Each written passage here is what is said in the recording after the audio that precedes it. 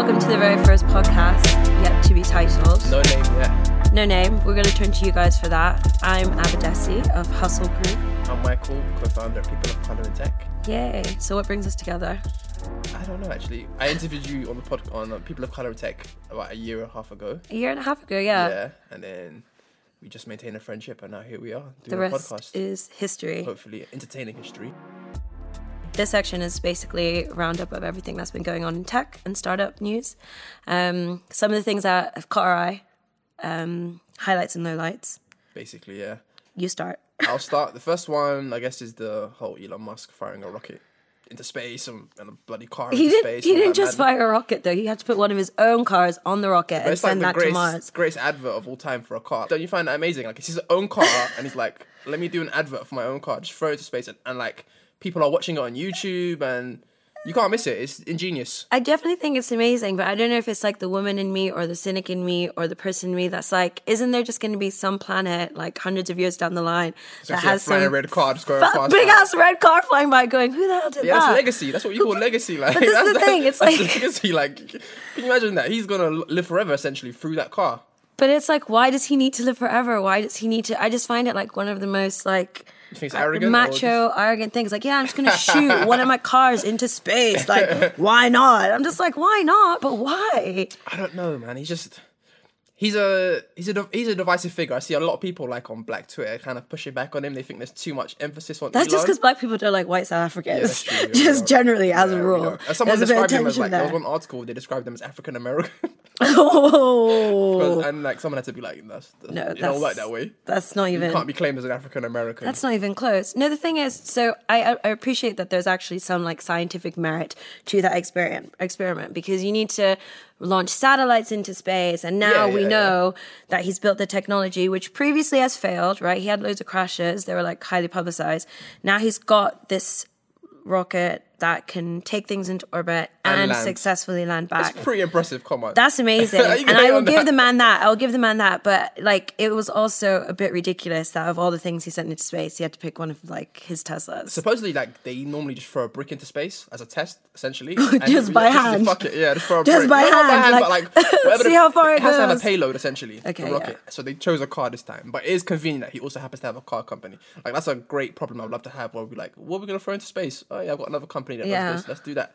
Do you know what? I guess, again, like the cynic in me, I'm going to always be the bad cop on this show. I think you're going to be the hater on this podcast. Like, I'm going to be the optimist, the uplifting one. But it's just like, there are people that do not have a car to get from A to B in this world. Meanwhile, we're blasting them into space. Do you think we shouldn't have gone to the moon until we fixed it? Jury's still out on whether we went to the moon. Okay, so no, joking. That was a different time. Like, that was like the Cold War. That was the 50s, and I get it. But I do think it's this similar idea of like what I, as a feminist, would call a pissing contest, where it's like now someone in Russia is going to be like, oh, I'm going to send 5 bears into space and see how it happens. Although there were a lot of women and black women that did help NASA get to the moon. In fact, if you look at that show, the film Hidden Figures, that was amazing. Hidden Fences, which is what people were doing during the Oscars, confusing the Denzel Washington film and this film. Anyways, I digress. So that was. There was a lot of black women that helped NASA get their shit into space, even though they didn't get a lot of credit for it at the time. Yes. Now they had a whole movie made about it, yada, yada, yada. But yes. I don't know, I'm conflicted. Because I think it is good for technology that these things are happening. But you're right, there are a lot of problems in the world that we should be fixing here on planet Earth. I sometimes feel that tech has a prioritization problem. That's all I'm saying. Like, we have a prioritization problem. Like, okay, now we know we can get satellites and other things, other payloads into space. We still need more satellites in places where people don't have access to high-speed internet or even access to, like, mobile phones. So that's what I'm talking about. Like, if you think about tech... Yeah. Like diversity and inclusion, which we do a lot of stuff on, right? Yeah. Like, when do we actually think about like tech inclusion? So like, what about the people who literally do not have access to internet, to a working phone line? Though, is that that's scary. Facebook and Google are doing that. Like they're working on like sending like these low orbit like balloons for like Wi-Fi in certain areas, but obviously they have their own economic incentive. So what they're doing is that you can get Facebook really easily via those platforms, essentially. So the people that will have internet won't be the internet me and you know, which is the open internet where you can go to any website, for example. It'll be very much pushing you towards going on Facebook or Google. Yeah. So what do you feel about that? Do you think it's those people wouldn't have internet, but the internet they are getting is very much a corporate internet that is basically promoting certain products. Is that a negative or a positive? No, I think that's like, that was shady. That was shady as hell. And I remember like there was a huge backlash in India when Mark Zuckerberg went on his like whatever Kofi Annan UN peace for the world. He shall be president. He shall be president. And he shall be president for real. you know, he goes to India and he's like, yeah, we're going to give you internet access, but it's going to be the domains that we decide. And everyone was like, no, that's unacceptable. And I agree. Like, I think people should have access to an open internet, but the reality is like open internet is under threat, right? Like if you're following the US politics, then you know that Trump does not believe in open internet. And, you know, it's going to be like capitalized and controlled like everything else. So maybe in a way, if that's like inevitable, then we should like start talking about like other alternatives to the World Wide Web, which is something that has been debated before and is still like a possibility, because the internet is already closed, right? When I start typing stuff into Google, that algorithm is racist, it's patriarchal, it's driven by the types of searches that have been conducted like before me, right? And the precedent is not on my side as a woman of color. Like, remember like those like hilarious memes where people would type like "are black people," and you see some all and kind then of just madness insert underneath, some like, negative stuff, or like even "are Muslim people." Google images, like there will be like Google Images, the algorithm would match black people with like monkeys, basically. Exactly. Yeah, so like it's because there's no black people working in the like AI department, the artificial intelligence departments. So they're not there to flag shit up and be like, well, hold on, what about this kind of thing? Exactly. But what I mean by that is like you're saying, okay, Facebook and Google are going to go fly in like whatever satellites, but then restrict the access that you can get. They're already restricting the access we can get. So if we were going around thinking, oh, my internet is free, then we are kidding ourselves. Because even though we're in London, the UK. Devil's advocate. Nobody's forcing us to use Google. We could always use Bing. And whenever I watch films, everybody's using Bing for some reason. Watching a Hollywood film. Obviously, Microsoft is paying a lot of these films to use Bing, but there is the alternatives. Whereas these developing, I was going to use the third world, I wouldn't say that. Developing world countries. Yeah. If you're a citizen in a nation where there is no internet or open internet, playing devil's advocate, isn't that better than even isn't a corporate version of the corporate version better than no internet at all? Yeah, I mean, I guess so. I guess it depends like what you want to achieve. And if they're literally in a blackout and have access to nothing, then something is better than nothing. And I guess it takes a lot to brainwash people. But yeah, I'm not saying I necessarily believe it. I'm just throwing it out there as an idea where it's like, I don't think necessarily the governments of those countries are in a hurry to get these citizens open internet. Essentially, open internet goes against their interest because I guess people can organize and dissent from government policies, for example. It makes it easier. So it's difficult. As long as the debate is happening where people are questioning the source of that free internet and also like questioning the extent of its openness, because, you know, if someone can use that internet to go into Khan Academy or like Code Academy and start learning to code and start like empowering themselves with the tools for change, then I'm all for it. But I don't want it to just be like an avenue for big corporates to exploit like untapped markets. And let's keep it real, most people are not using the internet for those kind of educational purposes. Well, no, they're going to log on to Amazon and like buy. There's literally like 5 companies that do own the internet. Like it's Amazon, it's Facebook, it's Google, Netflix perhaps as well, and I would say Microsoft. Who's the other one? I've forgotten.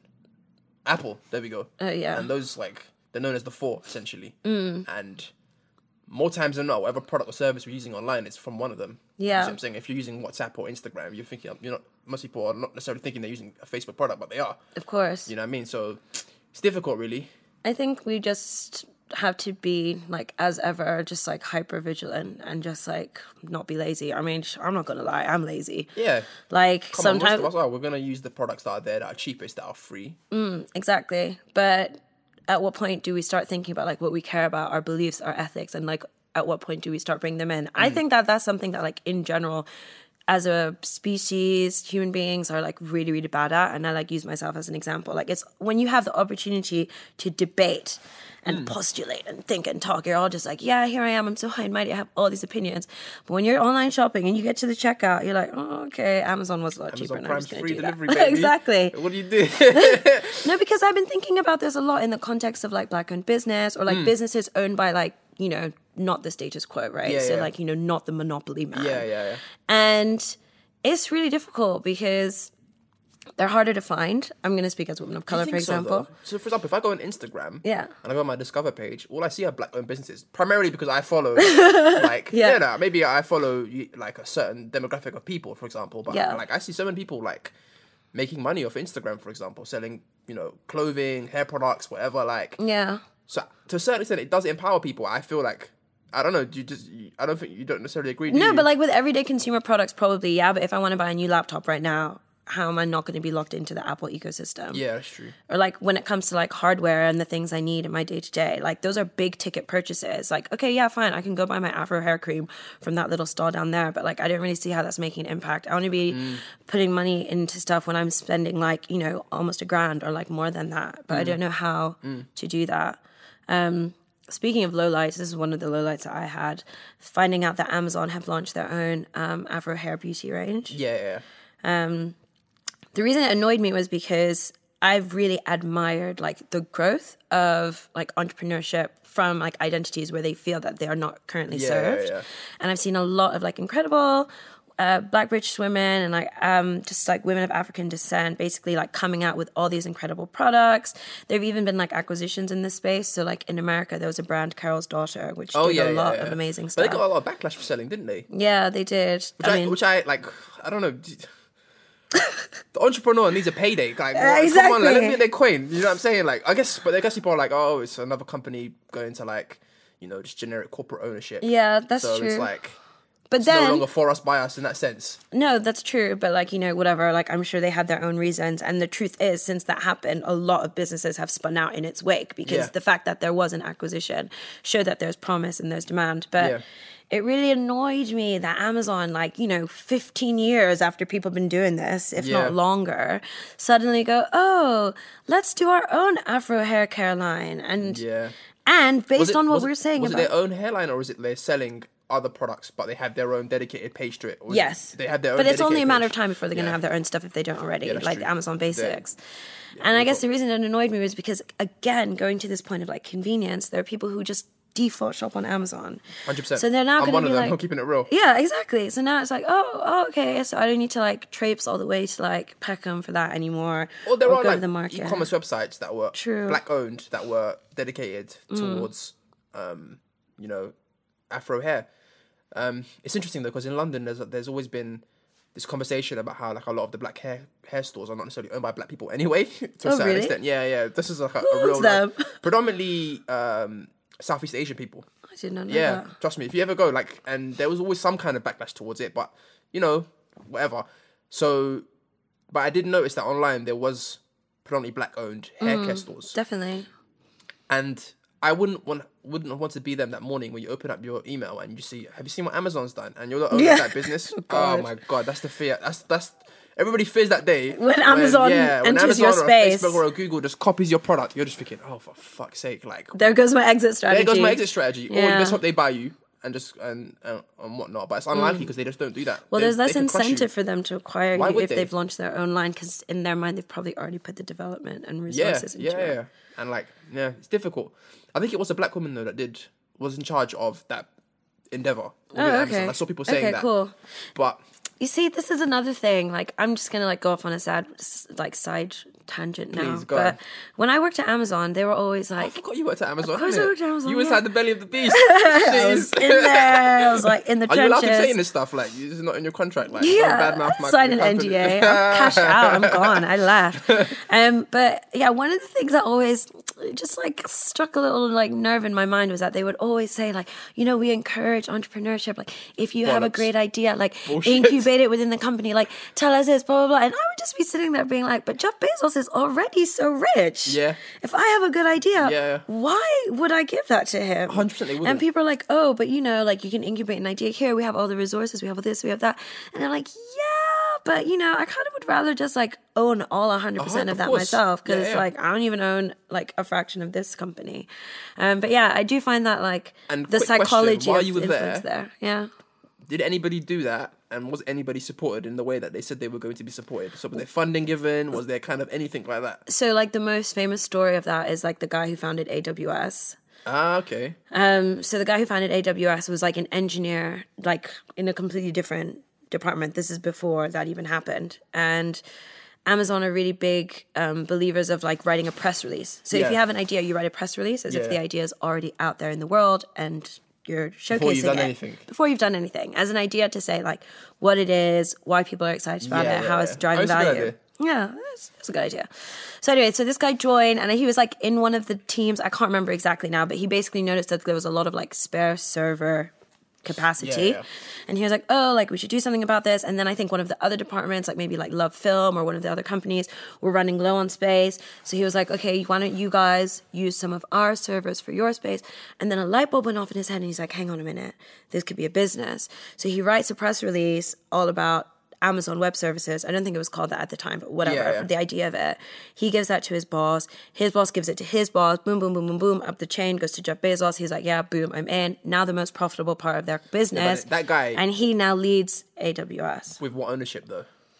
I mean, It wasn't his company, right? Is what I'm saying. Yeah, of course not. That's what I'm talking about. That's what I'm talking about. Situations where you come to them with an idea and you're like, this is the company that I'm but starting. they're never going to let you know, because you can't. They'll be like, where did you have the idea? Because if you had the idea on our time, then so that's when they're saying be entrepreneurial, they mean be entrepreneurial within the context that we still own all of this, basically. Yeah, of I get course. it. Be an entrepreneurial employee, essentially. Yes. Got it. Yeah. Okay, cool. Basically, have great ideas to make Jeff Bezos richer. Got it. Okay, Yes. cool. I mean, you get a little richer too, a little bit, but Yeah. you know, he got 3 commas. So whenever you worked somewhere Yeah. and you were working on your own stuff, did you ever notice a tension when people asked you, like, so what are you doing? Like, what are you working on? Like, did people kind of say to you, like, you know, because I've had that experience. I want to hear what your experience is of it. So, well, when people are like, "Oh, working on your own thing there," Yeah.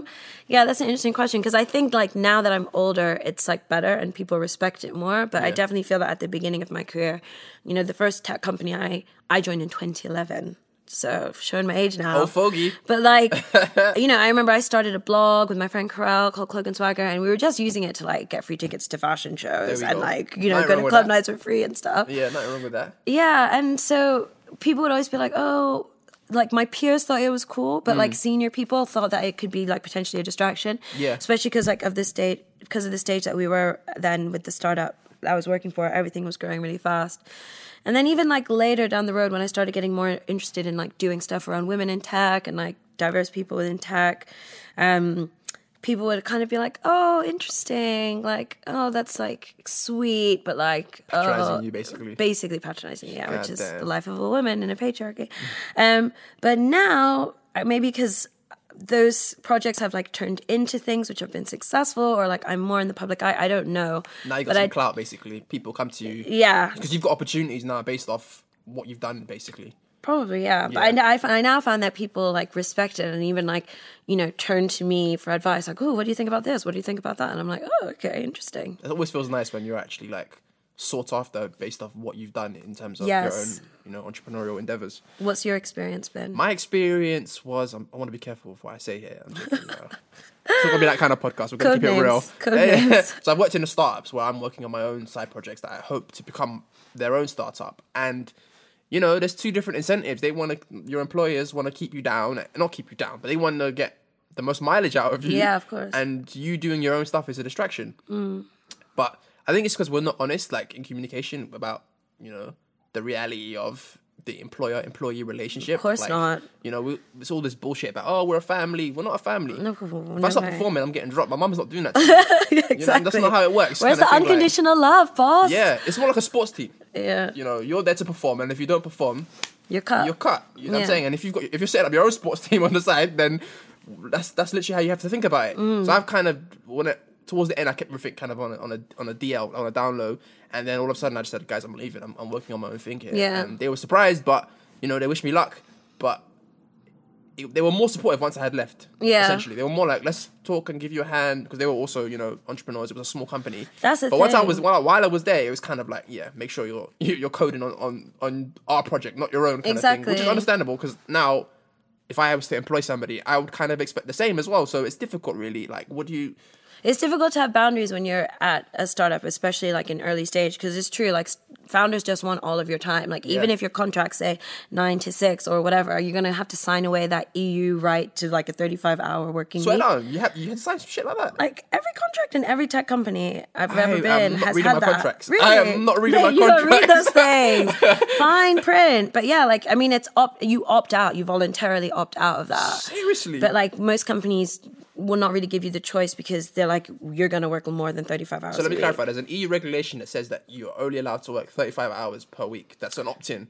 And when Yeah. a lot of companies that you've worked for, they Yeah. made you sign something saying, in the small print, essentially saying, you waiver that right. Yes, Okay, exactly. Cool. Just so we're on the same page. All right. Sorry. Yeah. What were you saying?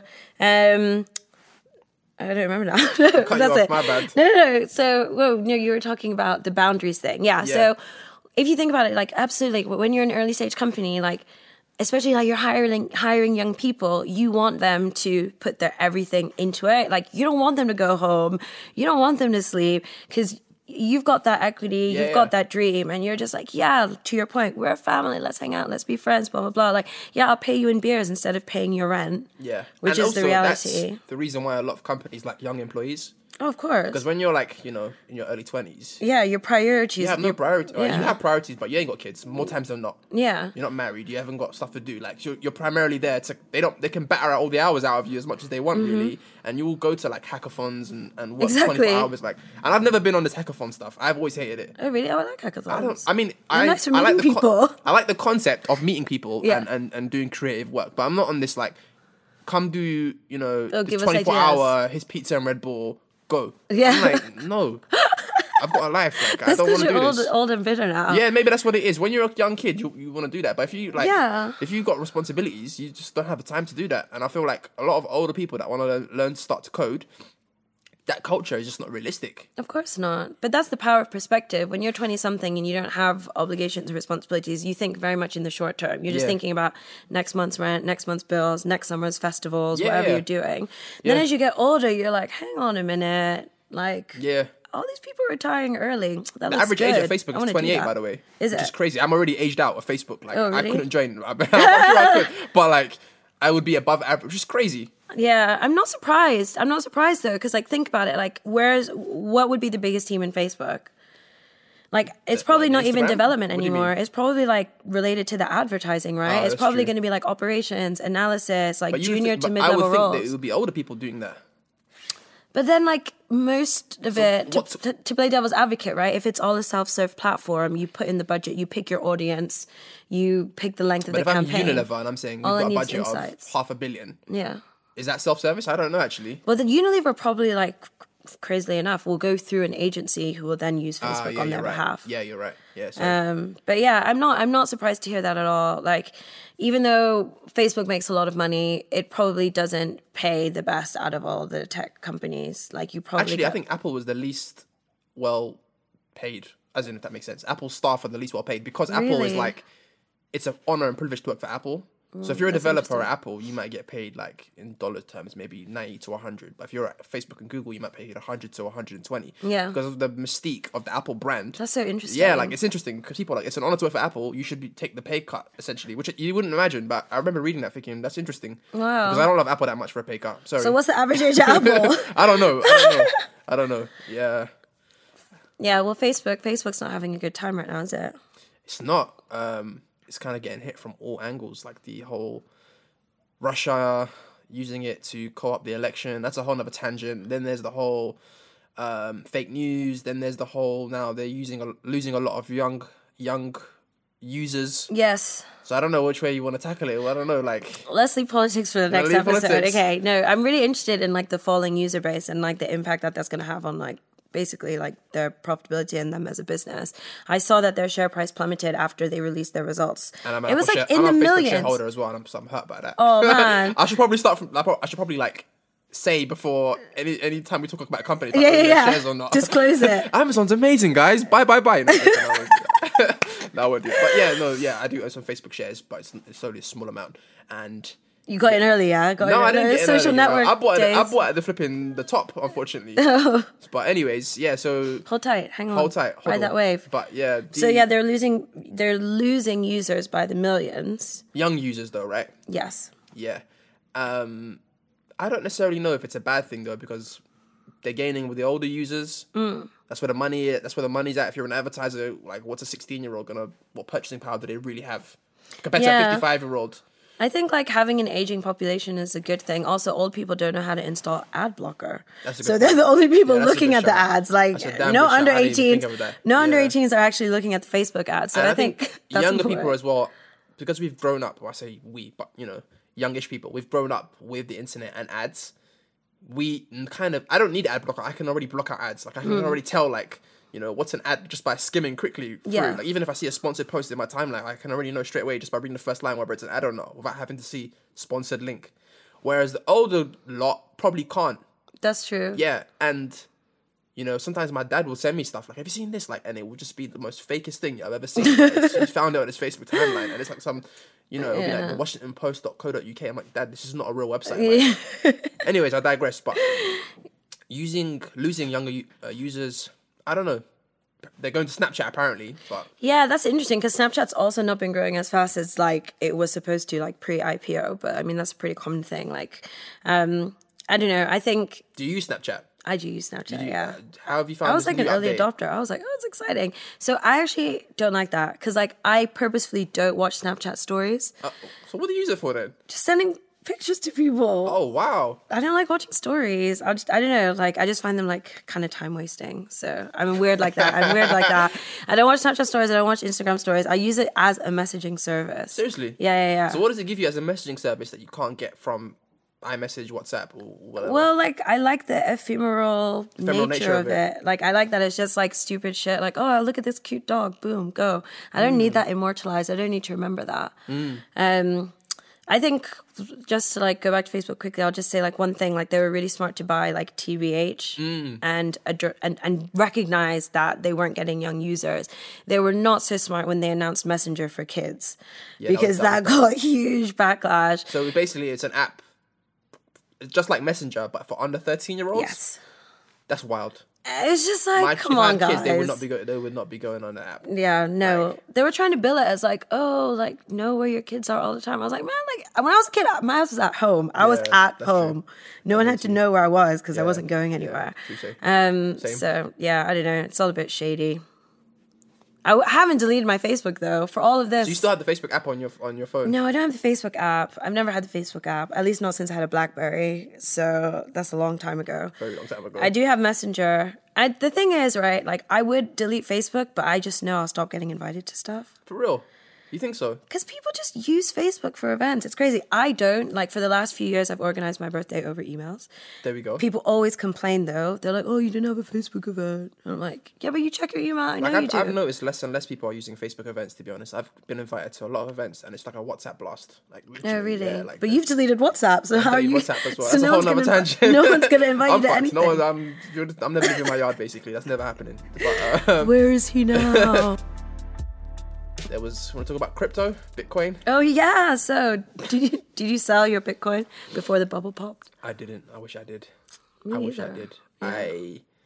I was getting cocky. I was riding that wave. I was like, oh, I've never been surfing, but I've read about bubbles like in textbooks, and and I understand what a bubble is, and the various psychological features of a bubble, the mania, like everybody thinks it's always gonna go up. So even me, who was aware of it and did know it was a bubble, still couldn't beat it. Like I was in like WhatsApp group. This is why I deleted it, by the way. I was in a crypto WhatsApp group. Yeah. And everybody's like, oh my God, have you seen this coin? It's gone up. And you can't help but think I'm missing out. I have to invest, basically. Yeah. So I put in some money, and at the peak, it was a lot of money. But since the crash, it's gone to shit, essentially, kind of thing. So I'm just going to hold it and see what happens in a few years' time. Like Warren Buffett, that's... Literally, yeah, I'm just going to hold it and see what happens. Like, run. I mean... and this is why it's so annoying, because you think, if I pull out and it goes back up again, I'm pissed. So nobody knows. That's the thing. Like, I see all these people that are self-described crypto experts. Like, you can't predict because how do you value a Bitcoin, or how do you value any of these, these tokens? Yeah, it could be worth nothing. It could be worth everything in a few years. Yeah, I don't have a clue. So I'm just leaving it in there as like just a little hedge and just whatnot. Like, so what about you? Did you own any? I do own some. I did not sell at the peak. I was like watching the wave, riding that wave. I was feeling good about myself because I didn't even put a lot in. And I think just before Christmas, I looked at it and I was like, maybe I'll sell it for like January sales and like get myself some stuff. So would you sold all of it? I probably would have sold all of it, or like sold enough to leave like my initial deposit. So I put like 50 quid in, and it was like all the way up to like 180 just before Christmas, which is balling. Yeah, for 50 quid, I was like, hey. It's a great return on investment. I mean, better than my savings account, which is like 2% per annum. But then I was like, actually, similar to you, I was like, I'm just going to like wait and see what happens, because to be honest, I'm still trying to understand everything about the blockchain and like the way it's going to impact us.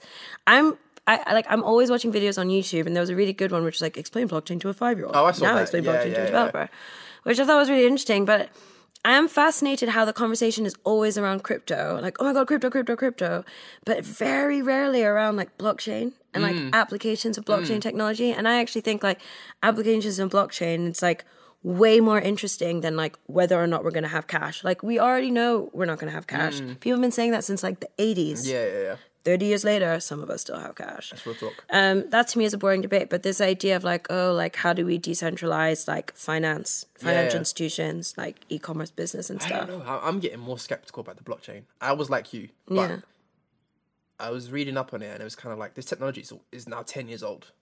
When the internet, and I'm paraphrasing a tweet that I saw. When the internet was 10 years old. Paraphrasing a tweet. Yeah, you know, you can't It's like cite. the I most can't cite millennial the. thing. It's like I'm gonna pretend this is my own original idea. So the Okay, tweet yeah, no, basically was please. when the internet was 10 years old. Yeah. There was the bubble, the internet.com bubble in the 2000s, essentially.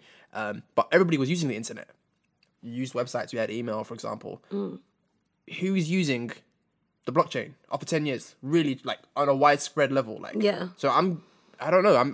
I still haven't seen the killer application where it's like this is what the blockchain was here for. Yeah. And it's kind of ironic for somebody that holds cryptocurrencies. Like, Yeah. but I'm getting a bit more skeptical. I'm kind of like, I'm more wait and see. Let's see what happens. I think it's just so new and we have to understand it better. And I think also like it's one of those technologies that needs to be adopted by businesses. It's like it's more relevant to a B2B market.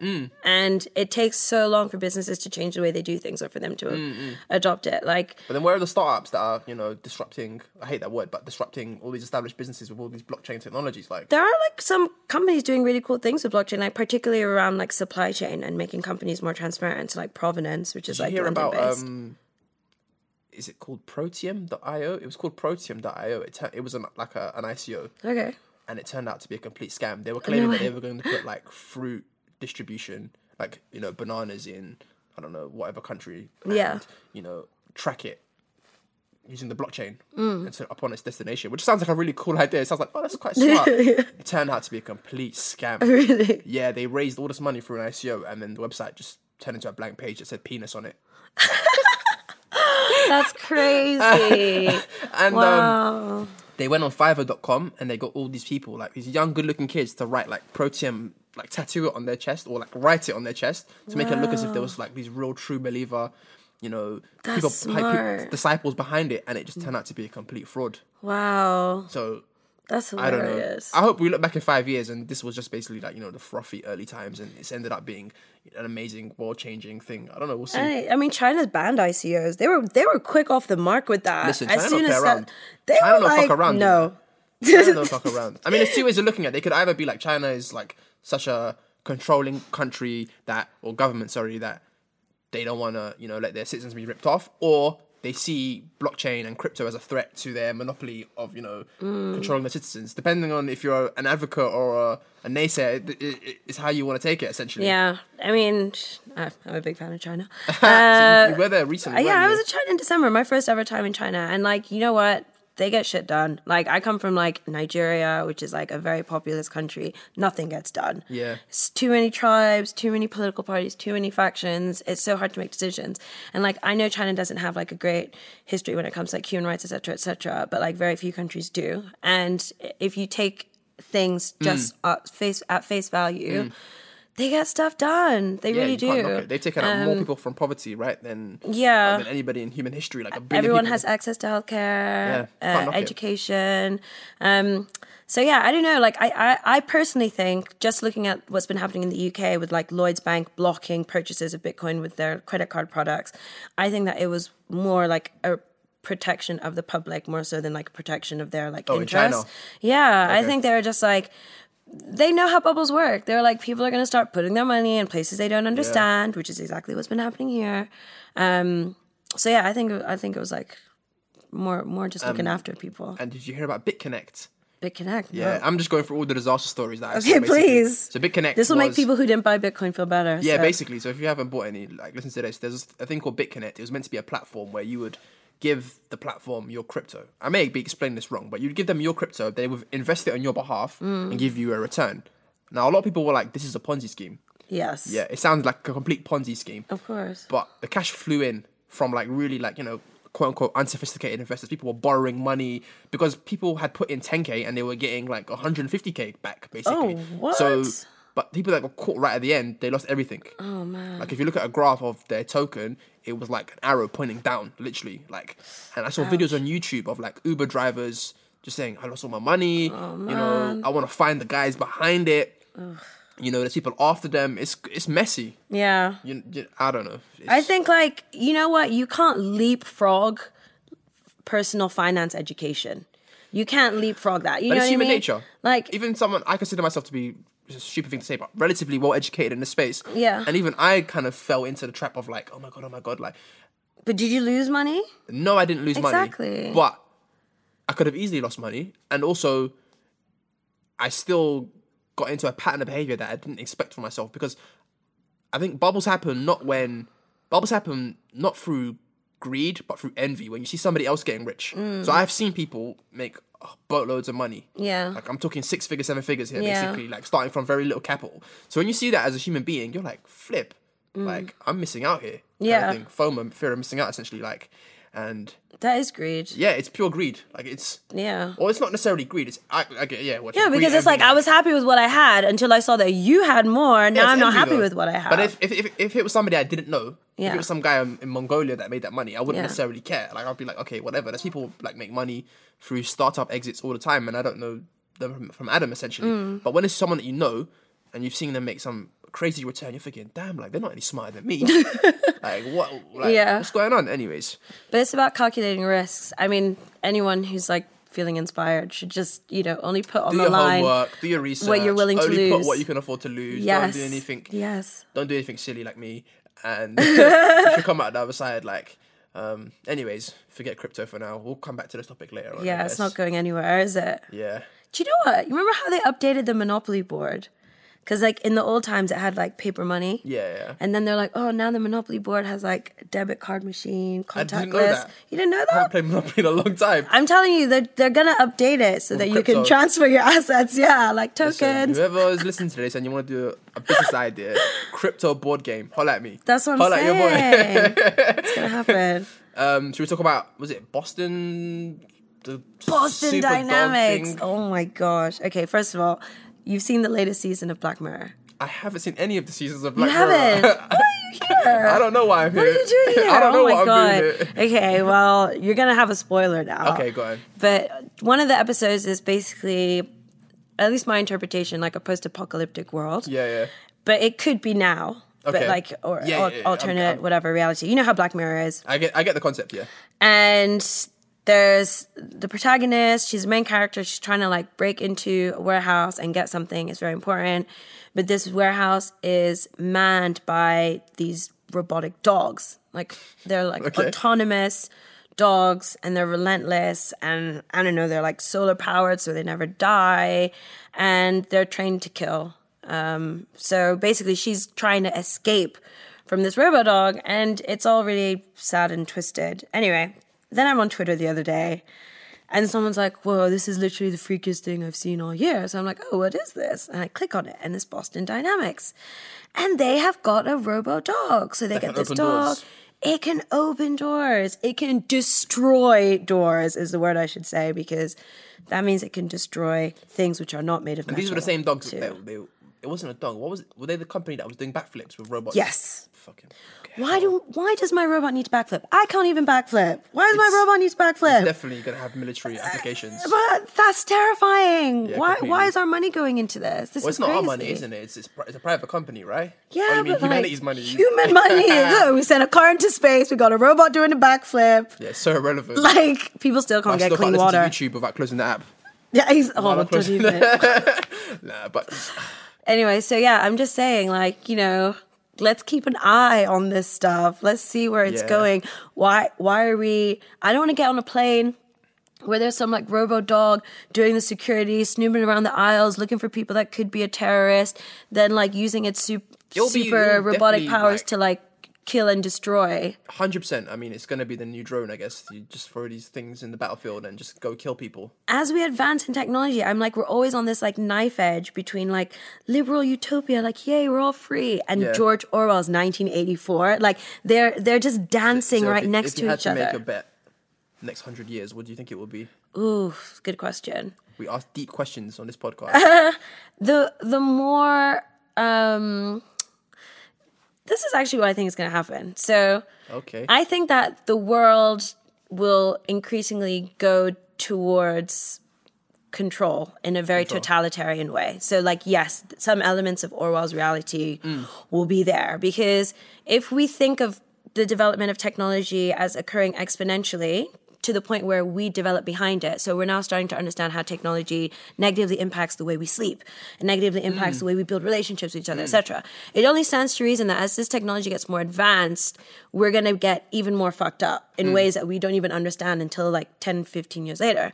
So in that reality, people will be afraid. And it's always through fear that totalitarian regimes and fascism rises up. So that's what's going to happen. But all the people who are like, liberal utopian vision of technology and what it can do are going to be on Elon Musk's rocket to Mars. You think so? We're not invited, obviously. I don't want to go. You want to go Mars? No, I don't want to go either, but I want an invite. I want the choice. I'm not going Mars. Hell no. No, but if the world is falling apart beneath us, I want the opportunity, man. If they have Wi-Fi, I'm down. Like, that's what I'm saying. I think even like, Peter Thiel, he's like... him and Elon Musk are like nemesis. They're nemesis. I don't know they about that. They used to work together. They did PayPal together, but he's got like underground bunkers in New Zealand. Yeah, they all do. Like, a lot of these super rich people, they are preparing for like when shit hits Doomsday. the fan. Yeah, like, and they're gonna be. You're not gonna be able to get them. They're gone. Yeah, exactly. I want a bunker too, though. Like, who are they running from? Are we running from the same people? Are they running from me? They'll be running from me, bro. I can't fight. Yeah, no. So, if I train the robot dog. So you're quite pessimistic then. You think there's a good chance that things may go haywire in the next 50 years? I mean, yes, I'm cynical. I'm pessimistic, and I think that it won't be that bad for everyone. But the people who it won't be bad for are the people who have money. Yeah, because money is power. Like, capitalism itself is not going to be going anywhere anytime soon. Yeah, sadly, I agree. So you would say that. So what do you say then? What do you say? What's your version? I'm more optimistic than that, to be honest. Go. I think if you look at most of the trends, everything is kind of getting better, in terms of poverty, literacy, even democratic institutions are being more widely available in different societies. But I do think there is a danger that it can easily go wrong. I think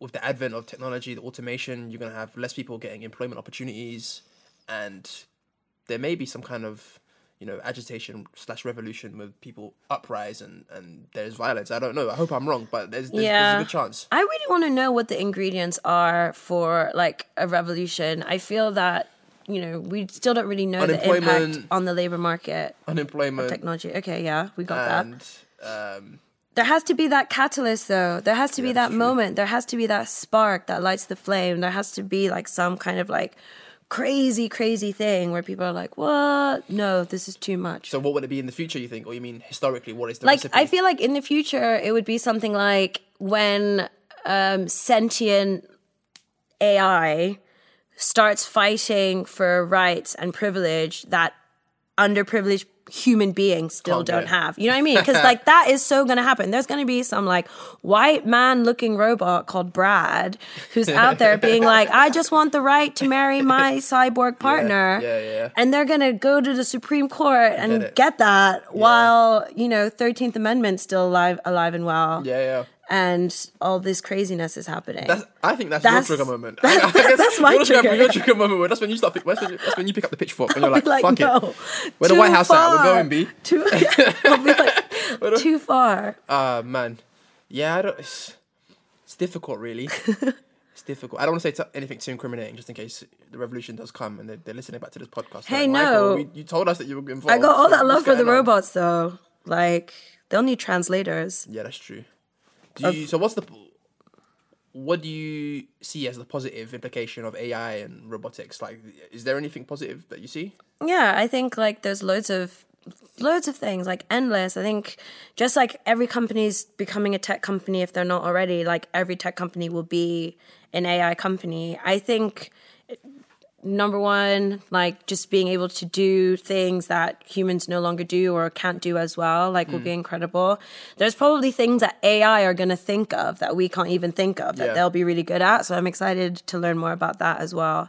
I do think like this idea of like making AI do things that humans can't do or like humans won't do is kind of a bit messed up, because like, you know, you just hear about these like sex dolls and stuff like made to order with their own personalities. Oh, you're laughing, but that's real and that's happening. No, I know. Yeah. And like that part of seen it, that like, I mean, honestly, right? If someone made a doll of a man, would that make you feel comfortable? Like if I could just buy you on Amazon and take you home and have my way with you, how does that make you feel? Like, or to a certain extent, complimented. Okay, I'll be serious now. It's frightening to a certain. It is frightening because, like, as a woman, it makes me feel very uncomfortable that there's someone logging onto the internet, designing his perfect woman, and then basically potentially never interacting with a real woman and this himself. is only the start as well. Like as you go That's further what I'm on, saying. like different iterations of these products are really going to get better. Yeah. And yeah. The human capacity for like evil and like fucked up shit knows no bounds. So that is kind of what makes me worried about AI. Thankfully, those people are a minority, I think, because, you know, we're still here, we're still alive. But sometimes I'm just like, oh, some like messed up thing. That's why you got to watch Black Mirror, by the way. Yeah. But like, I know some like messed up thing's going to happen. And, you know, do you see Ex Machina? We all saw Ex Machina, seen that, right? Okay. Yeah. So everyone always talks about the Turing test. Like, oh, at what point will a machine resemble man? And we're not even going to know. Or when you be fooled by a machine. So it's not necessarily that's the resemblance. It's thing. more like Exactly. when will you be fooled and not necessarily be able to tell that you're talking to a machine essentially. Could we already be there? No, I mean Alexa's not there. I mean Alexa's not that smart. But I'm just saying, Siri's definitely not that smart. I'm just saying, if I was AI, I'll be blending in. I'll be just like, oh, okay. This is like Terminator 4 now. No, but like, why am I going to be like, oh, yes, Michael, whatever you say, Michael? Like, no, hell no. I'll be like, especially like, think of the context of the world in which it grows up. So like, the fuel of artificial intelligence is data. Data. So if you landed on Earth now and then just like went online and then just like did all that, like all the experiments have shown that it ends up going really badly. What experiments are those? Microsoft made a chatbot, put it on Twitter. Within hours, it was, what was it? Like homophobic, transphobic, racist, anti-Semitic. Lots of Nazi stuff. You name it. It was just like, oh, whoa, what do people do on Twitter? They trash Jews and women. Let's go. And that's what it did. And there was the one with Facebook where they had built 2 different AIs to communicate with each other. Yes, contract negotiation. Correct. And then eventually they start speaking in a language that was intelligible to humans. Now, you couldn't read it. I read that dialogue, and that escalated scary. quickly into something which literally made no sense, even to the developer that built it.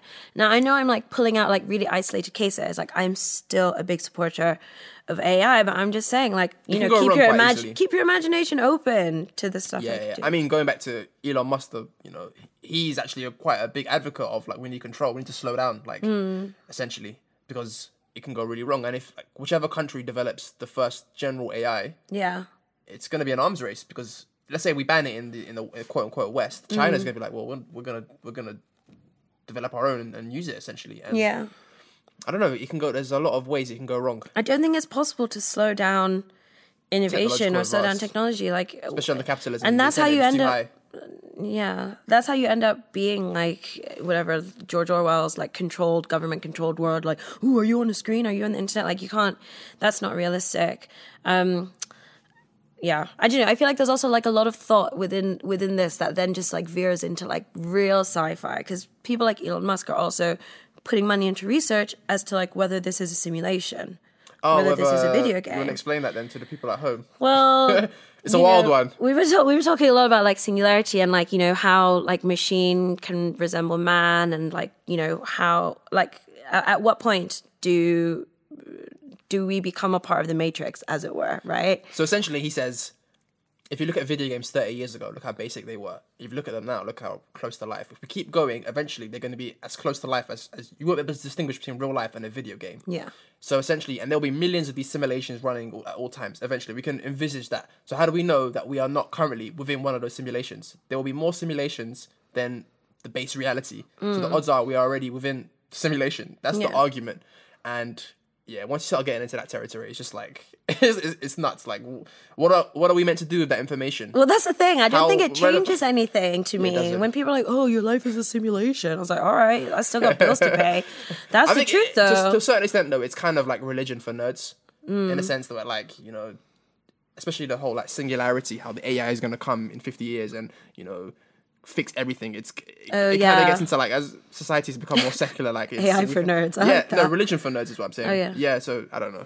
No, that's true. AI is religion for nerds. Because a lot of people think that once the AI gets here, like general AI, not the kind of AI we have now. When it gets here, where's it coming from? No, but as in when it... sorry, When the Tesla rocket when the comes back. technology has advanced to the point where the AI can do anything and anything, Right, okay, basically. yeah. Like, at the moment, we have specific AI. So if I say I can get AI to play chess and it will be better than any human being. Yeah. But general AI is something where it can fix any problem. Like I say, listen, make me rich, or Yes. listen, create world peace, for example. And people think once that arrives, then we won't be able to catch up, and it can solve cancer. And there's a lot of people that are waiting for it, and they call it the singularity, essentially. And that is almost getting to a territory where it's religion for nerds. Yeah. It's almost like this is like Judgment Day, and we're gonna be all be saved and whatnot. So it's interesting. We're like too silver bullet oriented as a society. We're like, oh my God, here's this really complex and, you know, whatever, deeply rooted problem that we've been trying to solve for millennia or centuries. Ooh, there's that one silver bullet that's gonna fix it. It's just like, why are we still like that? Despite all the things we know, like, we're so obsessed with like uncomplicating the very complicated. Yeah, it's true. We need to It's stop. how human mind works, though. I know, but we gotta like fight our instincts to be better. So, is there anything else in the general news that piqued your interest? Did you check out the Amazon store? Did you read about it? I didn't. Oh, the one that people waited in line for. Yeah, You can't I would make wait that in line up. for that too. You can't. Why? I want to go to a store where I can just bop out with my goods and not have to talk to a human being. That's what shopping online is. No, but like, I just want to try it. The novelty of being able to go into the store, you know, get my shit from the shelf and just walk out. That feels good to me. I don't know why. I would keep up to try it, but I'm looking forward to the day. And as bad as this sounds, I'm looking forward to the day when that is widespread, that technology. I'm looking at you. Do you agree or disagree? What? Like, you just want to walk in, grab stuff, and go? Sometimes talking to people is... I just don't want to do it But sometimes. like, talking to people sucks. That's what self-checkout is for. But that's even more... That's annoying, like, actually, last time I was in yeah. self-checkout, there was an elderly gentleman. I had to help him do it, like, because he didn't know, like, Yeah. the first thing how to do it. But if there's a scenario where you can just pick your stuff up and just leave, And just walk out. it's for the better of humanity to a certain extent. Not if you're a cashier. And my mum worked as a cashier for 20 years. So when I see that stuff, I am also conflicted. And I'm like, okay, this is a bit of a fuckery if you're a cashier. But I don't know. It's I like the idea of it. I like the novelty of it. I mean, it does feel like whatever marketing campaign kind of thing. Like, oh, like the world's biggest online store makes their first offline store. But then I guess, like you said, the innovation is in the payment. I just laughed that people were waiting in line ages for it because I was just like, But then do you laugh at people queuing for an weird. iPhone? Yes, of course I do. Okay. Stupid ass people. You think Steve Jobs or any of those people waiting in line for anything? Rich people don't wait in line. Like those people waiting in line are like the life fuel of capitalism. They're the people that like And most of them are there. so Most deep of them in are it. there like to sell it on. Essentially, a lot of Yeah. the people that camp out for the iPhone, they're there just to quickly flip it later on. I feel like basically. some of them also want to be the first person to have so? it though. Yeah, for sure. I mean, like the iPhone 10, is it any much better than the iPhone 8 or whatever? I the fuck actually it was feel called? that, like, I mean, now maybe I'm going too totalitarian, but like there should be a limit to the number of new phone models a company can make every year because this shit is You're a ridiculous. communist. I can't No, believe but you're come doing a on, podcast man, with a it's too much. communist. I saw this documentary about where Gorilla Glass comes from. Gorilla Glass comes from where actual gorillas are. Hold on. In What's Central Gorilla Glass? Africa. I don't even know. I'm very It's the ignorant stuff right that now. they're putting on our phones. This, like, you know, the screen, the phone I screen. see. Okay. So it's like really resilient glass, which also like responds to touch for the LCD underneath. And it's been dubbed Gorilla Glass. Yeah, because Okay. it's as strong as a gorilla. I mean, it doesn't really make sense if you think about it. Okay. Don't think about it too much. But basically, where it comes from is where gorillas are. Like in Central Africa, I watched this documentary. People are going to mine for it because, you know, there's not a lot going on in that economy. I don't know if it's like Democratic Republic of Congo, somewhere around I think there. it's Congo. I think a lot of the minerals also are mined Yes. in that territory. Like I know that. And they're going deeper and deeper into the rainforest every time. I don't know, to like probably sell it to some Chinese company or whatever. Yeah. Where there are, there's no infrastructure, there's no shops, there's no roads, there's no Yeah. nothing. So you just have these like guys mining to send money back to their family in makeshift tents, camping out in the jungle. There's no food. Yeah. They're eating gorillas. Yeah. I mean, it's amazing how far removed we are from the creation of the products that we So use the on next a time day-to-day you basis. smash your phone, remember that a gorilla probably got killed and eaten. You're laughing. This is true. Yeah, it's true, yeah. It seems absurd and ridiculous, but it's true. There's, true. you know, thousands of miles away. And even like you know, in China where they manufacture it, Foxconn. God, Like, those factories, the man. suicide level was rife at one point. Like the staff they had to put a tent around the factory, Yes. so people wouldn't jump out and kill themselves, and they had to work like 18 hours. No a lies. Day, I like- had my iPhone 4S for like 3 years. People were based laughing off at me. that? Dude, seriously, Are you sure because you like just weren't like financially just like let me just hold it down. For That a bit? was like Was it- even so it was a before. principled stance, basically. It was a principal stance. Well, I also, I respect it. really like this the size of that one. But no, it was more the fact that, you know, to the point we were making at the beginning, like, well, you don't realize the impact that you as a consumer can make. Like, you know, you're just one Yeah. person in one transaction, but it all adds up. And I really don't agree with having a new smartphone every 6 months, every year, Yeah. just because there's a new one out. Yeah, if your absolutely. thing still works, just keep using it. Yeah, I agree. I do agree. So That's the you're a hippie big in me. proponent. You're a big proponent of the impact that you can have as a consumer in terms of divesting your money from certain goods and products. Because I also agree with that, but I did see a tweet where somebody was like, you know, one of the biggest tricks that they ever play on you in capitalism is the idea that you can make a difference with your Yeah. purchasing choice. So I don't know. Do you want to? But that's how do you feel true. about Like, that, though? if every single black person stopped using Twitter, Twitter would shut down. Yeah, that is Right? true. So, you know, whoever said that is probably the shareholder of a company that's been No, I think affected it- by I like think it was negative somebody, consumer like, you know, an decisions. activist person who generally believed that. But then I mean, if you look at like the Montgomery bus boycott, that's essentially what Martin Luther King was doing in the 50s and 60s. Essentially, Yeah. they were boycotting the bus service until there was, you know, integration. Yeah. So I do think there is a way. But think so, whether like, that look at it- But whether that collective whether that organizational manpower is there anymore.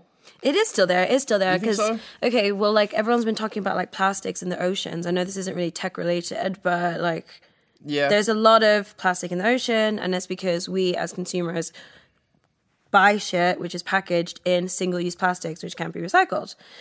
Now, because everyone's been talking about it, supermarkets are trying to like cut down on their use of like single plastic. But then we had to be basically forced to do it. Like when they put in the 5p plastic bag rule Yes. in the UK, the uproar, people were just like really upset by that kind of thing. Even so, there was an external incentive that was put upon people. I'm talking about a genuine people-led, you know, oh, came we're up gonna with that boycott the idea. NFL, or we're gonna, you know, like, Yeah. is it possible to actually? I mean, actually, to be I fair, if you think look at yes, H&M, I know this absolutely. is veering way off technology, but you know, the whole H&M Yeah. situation with the child was Monkey in the jungle, yeah, whatever. and you know, a lot of celebrities just took a step back and said we can't work with H&M anymore. So to a Yeah. certain extent, it did affect them as a Apparently- corporation. Apparently, their shops are really busy though. Like people are now. No, but seriously. So what happened? There was a photo shoot. There was a young black boy. Yeah. And he had a T-shirt that said "Coolest monkey in the jungle," Yeah. and everyone was like, "Oh, this is like such an oversight. How Yeah, dare yeah. they?" Yeah.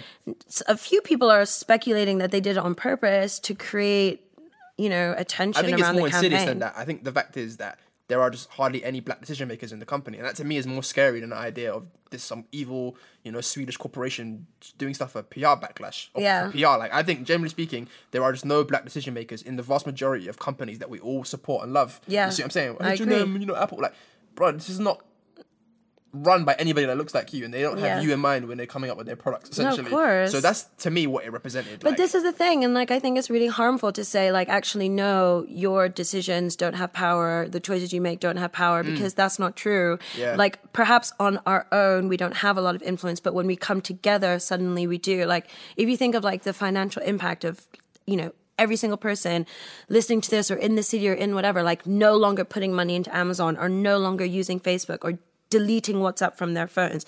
That says something. That does talk to those companies.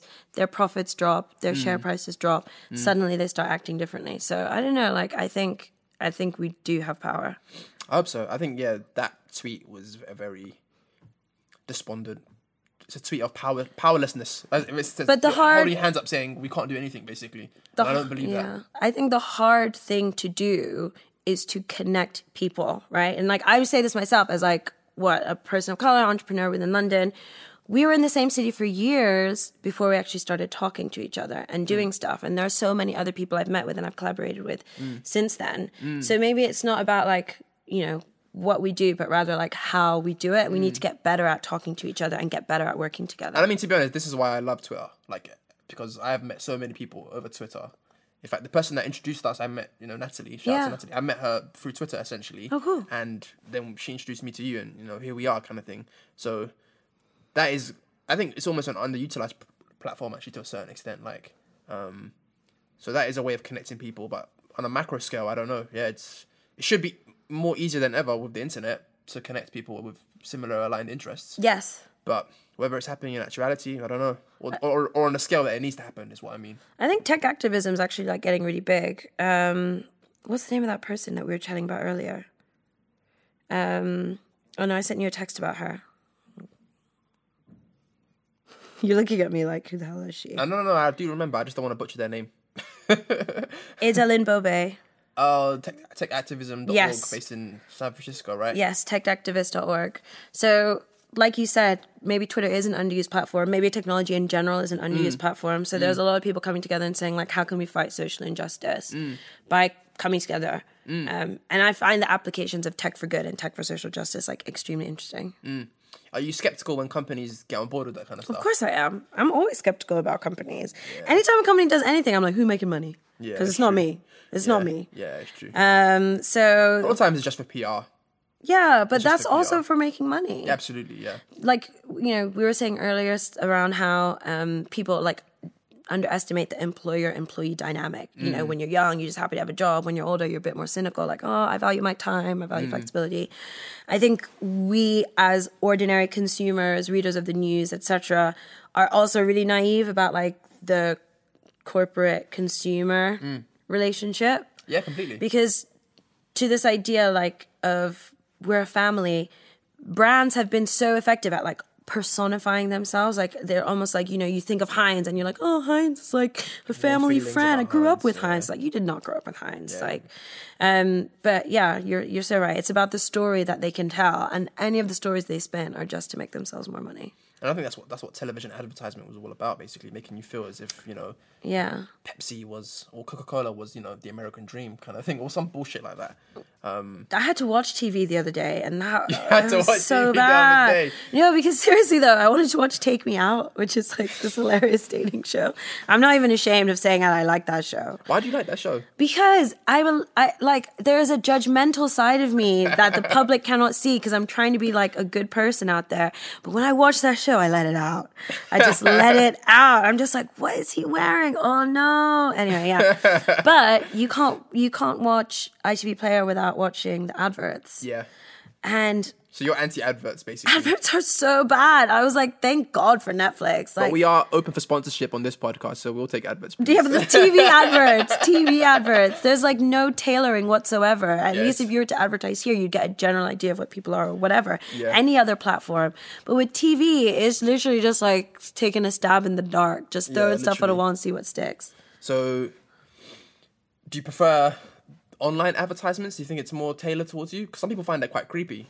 You know, sometimes I'll see ads that, and this is me being conspiratorial. I don't necessarily know if they actually do this, but there are some people that do believe that, you know, these apps are listening. Of course they're listening. And they use, you believe that? Come on, man. They are listening. For example, like Facebook will say sometimes we'll listen, for example. Yeah. But they claim that they don't listen for the intent of tailoring ads towards you. But I've had several scenarios, and I don't know if I'm going crazy or not, where I'm talking about something. Yeah. I mentioned a humidifier to somebody one time. Rock and roll. And I'm going through my timeline, and I'm seeing adverts for humidifiers. Yeah. So I'm thinking to myself, Like, are they just talking shit and lying? Or, okay, I was making a look of, like, come on, duh.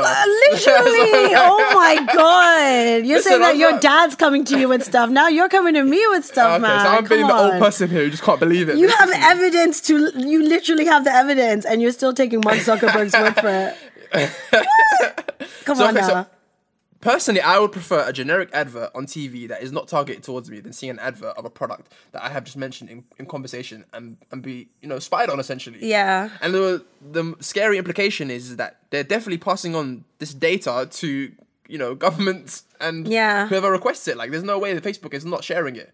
Well, like, okay, I'll play devil's advocate. Like, you were looking for a humidifier, right? Of course. Did you buy one?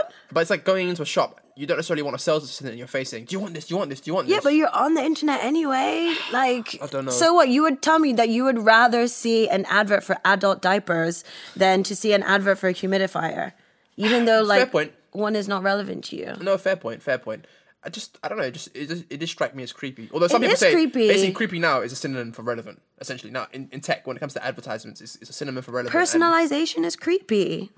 At what? Because think about it, right? You go to Amazon. Once I logged into my friend's Amazon account to use his Prime because I didn't have it, no. and he's gay, and there are all these like dildos and like other sex accessories, and I was checking it at my work desk as well, which is kind of awkward. Anyway, that's personalization. Yeah. People are grateful for that. At what point does it become I don't have a creepy problem how with well you- something knows you? Yeah, I don't have a problem with you using my past behavior, purchasing patterns or what I've liked, for example, and using that to model me as a consumer. But I do have a problem when you're listening to my damn conversations. Yeah. Like I didn't sign. Like I know when you download these applications, I'm sure it's part of the package, but I don't think most people are aware or signed up to that concept of No, you people- are listening to me. Like if you get Alexa, fair enough. If you've got a smart TV, fair enough, because you get Yeah. voice commands. But just downloading the Facebook app, I think that's so naive. Like, I'm sorry. Like, I have to say, I think like, most people would agree that.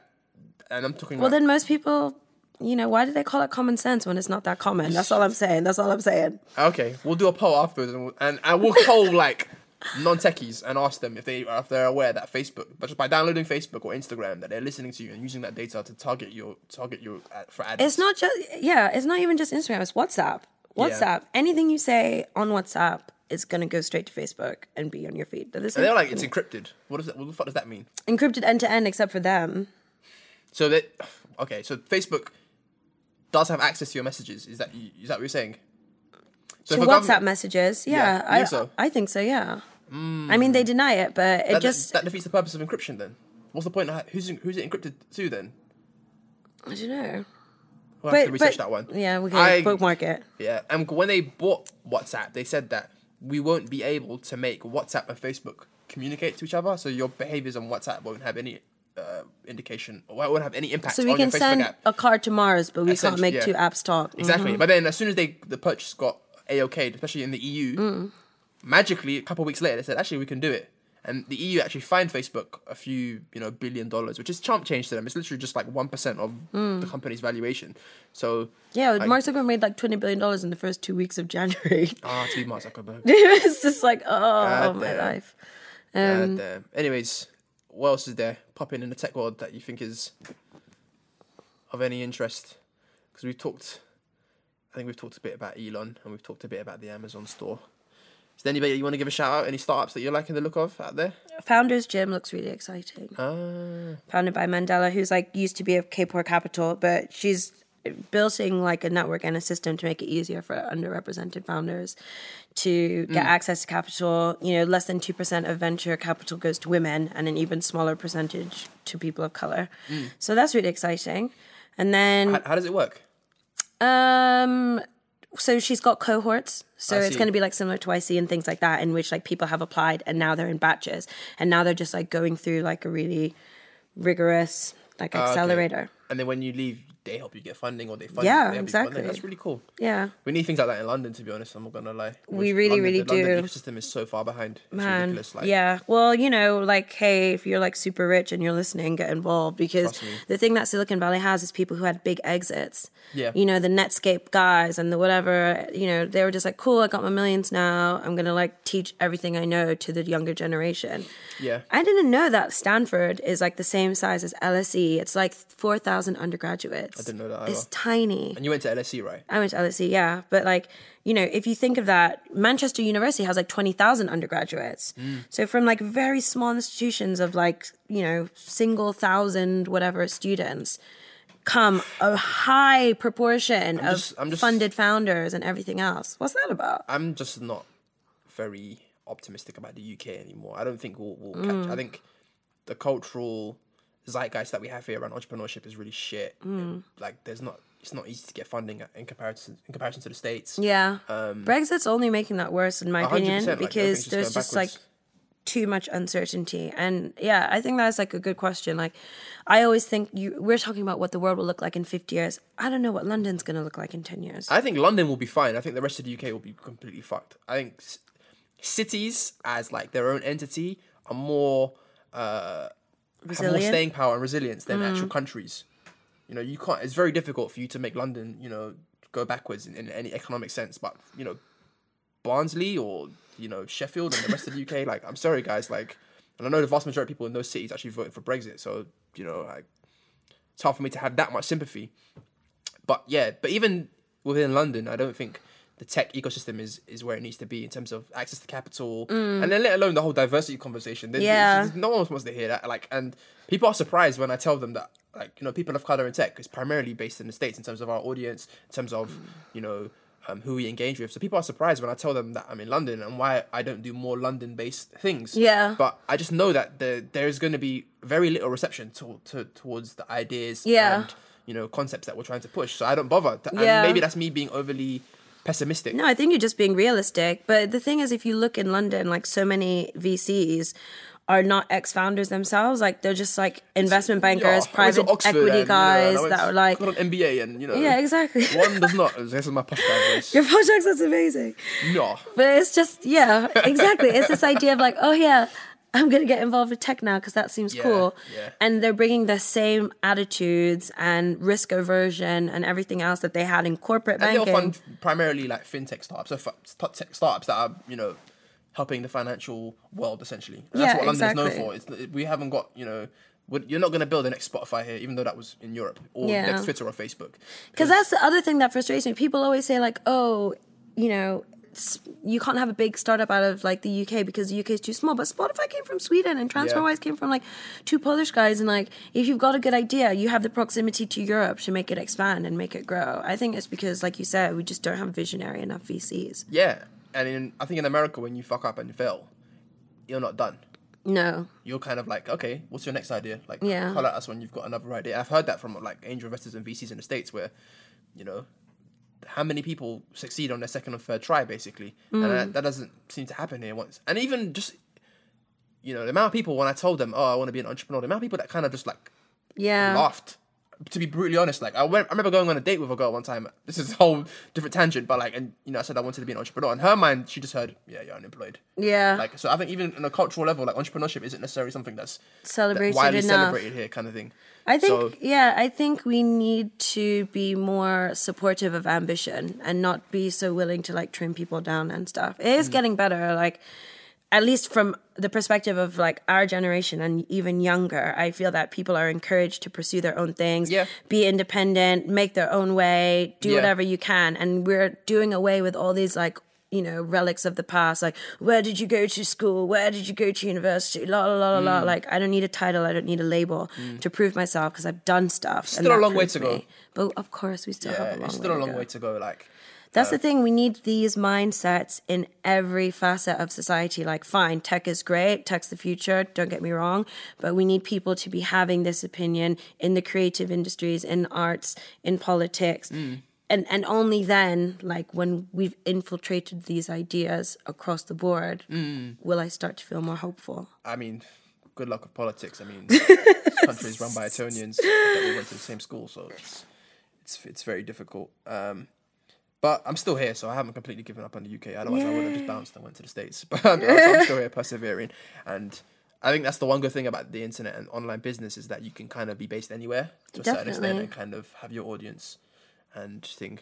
So, and you work remotely, right? I work remotely, yeah, exactly. So I was bootstrapping my startup for like a year and a bit. I went into an incubator called The Family.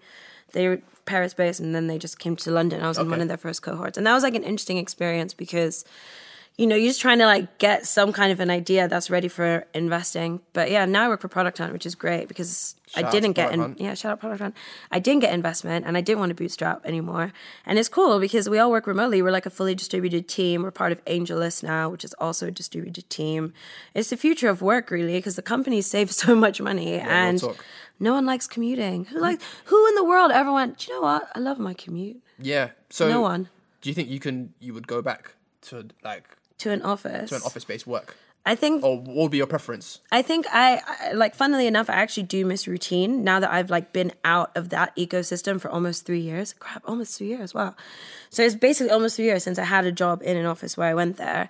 And, you know, there is something about the human body. We do respond well to routine. Like, you know, we're less stressed when we wake up at the same time and go to a certain place and la la. So like, I think I could be pulled back into an office environment as long as there was always the option to remain flexible. I don't want to be locked into anything. You want the best of both worlds. So like, of course, I want to have my cake and eat it too. Who doesn't? But also, yeah, I think you're right. I mean, humans are social creatures, and working from home, and I do work from home, it's isolating. Yeah, it can get lonely, like, and you kind of sometimes you have to go to a cafe or like find a co-working space to kind of work sometimes. And I am pro remote work, but I'm also realizing that it does come with downsides. You can go a whole day without talking to someone, I've done that which before. Is weird. And one time, actually, I went on this kind of like media diet where I didn't listen to like any podcasts. I didn't, you know, go on any social media. I didn't go on any YouTube for like 5 days. I thought, fuck it, let me see if I can do it, essentially. And when I was working, I was like, damn, I'm lonely. Because I use a lot of the voices in my ear that I'm listening to, and it kind of fools your brain into thinking that you're chilling with people and there's camaraderie and there's laughter and stuff. But when you're just in your room, silence. Yeah, it's just coding away. You're like, damn. Lonely. So I went to a coffee shop just to hear some noise and human beings, basically.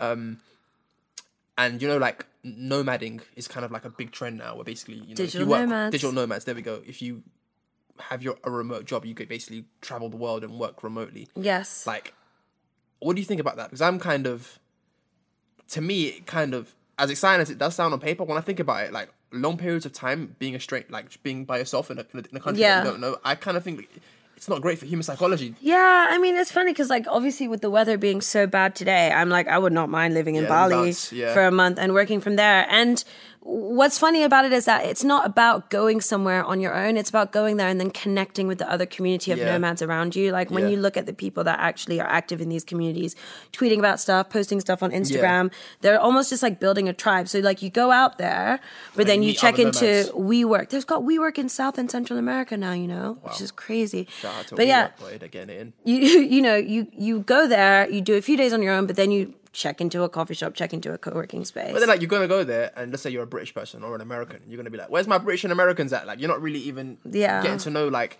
the local populace or even integrating. I wonder how they feel about, like, those people in those countries. They're making money. They don't mind. You think they help the economy? People are like, oh, they're helping their economy. Like, why not? I mean, they learn to make fish and chips so they can feed British tourists, like, in foreign countries.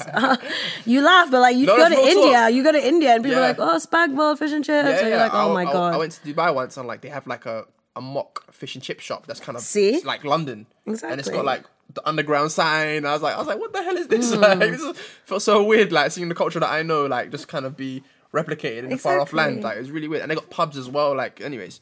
But we're complex creatures. Yeah. We leave home to seek it elsewhere. Yeah. I think I will try some nomading this year. Like, I might give it a go. Like, you should do it. It was cool. I liked when I was in China for a couple of weeks. It was cool working from out there, and you're in a different time zone as well. So lots of my colleagues are in San Francisco.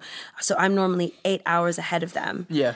But what was nice about being in China was I was like 16 hours ahead of them or something even crazy like that. So I was basically just like ending my day as theirs began. And yeah. So why don't you work in the States? What's holding you back?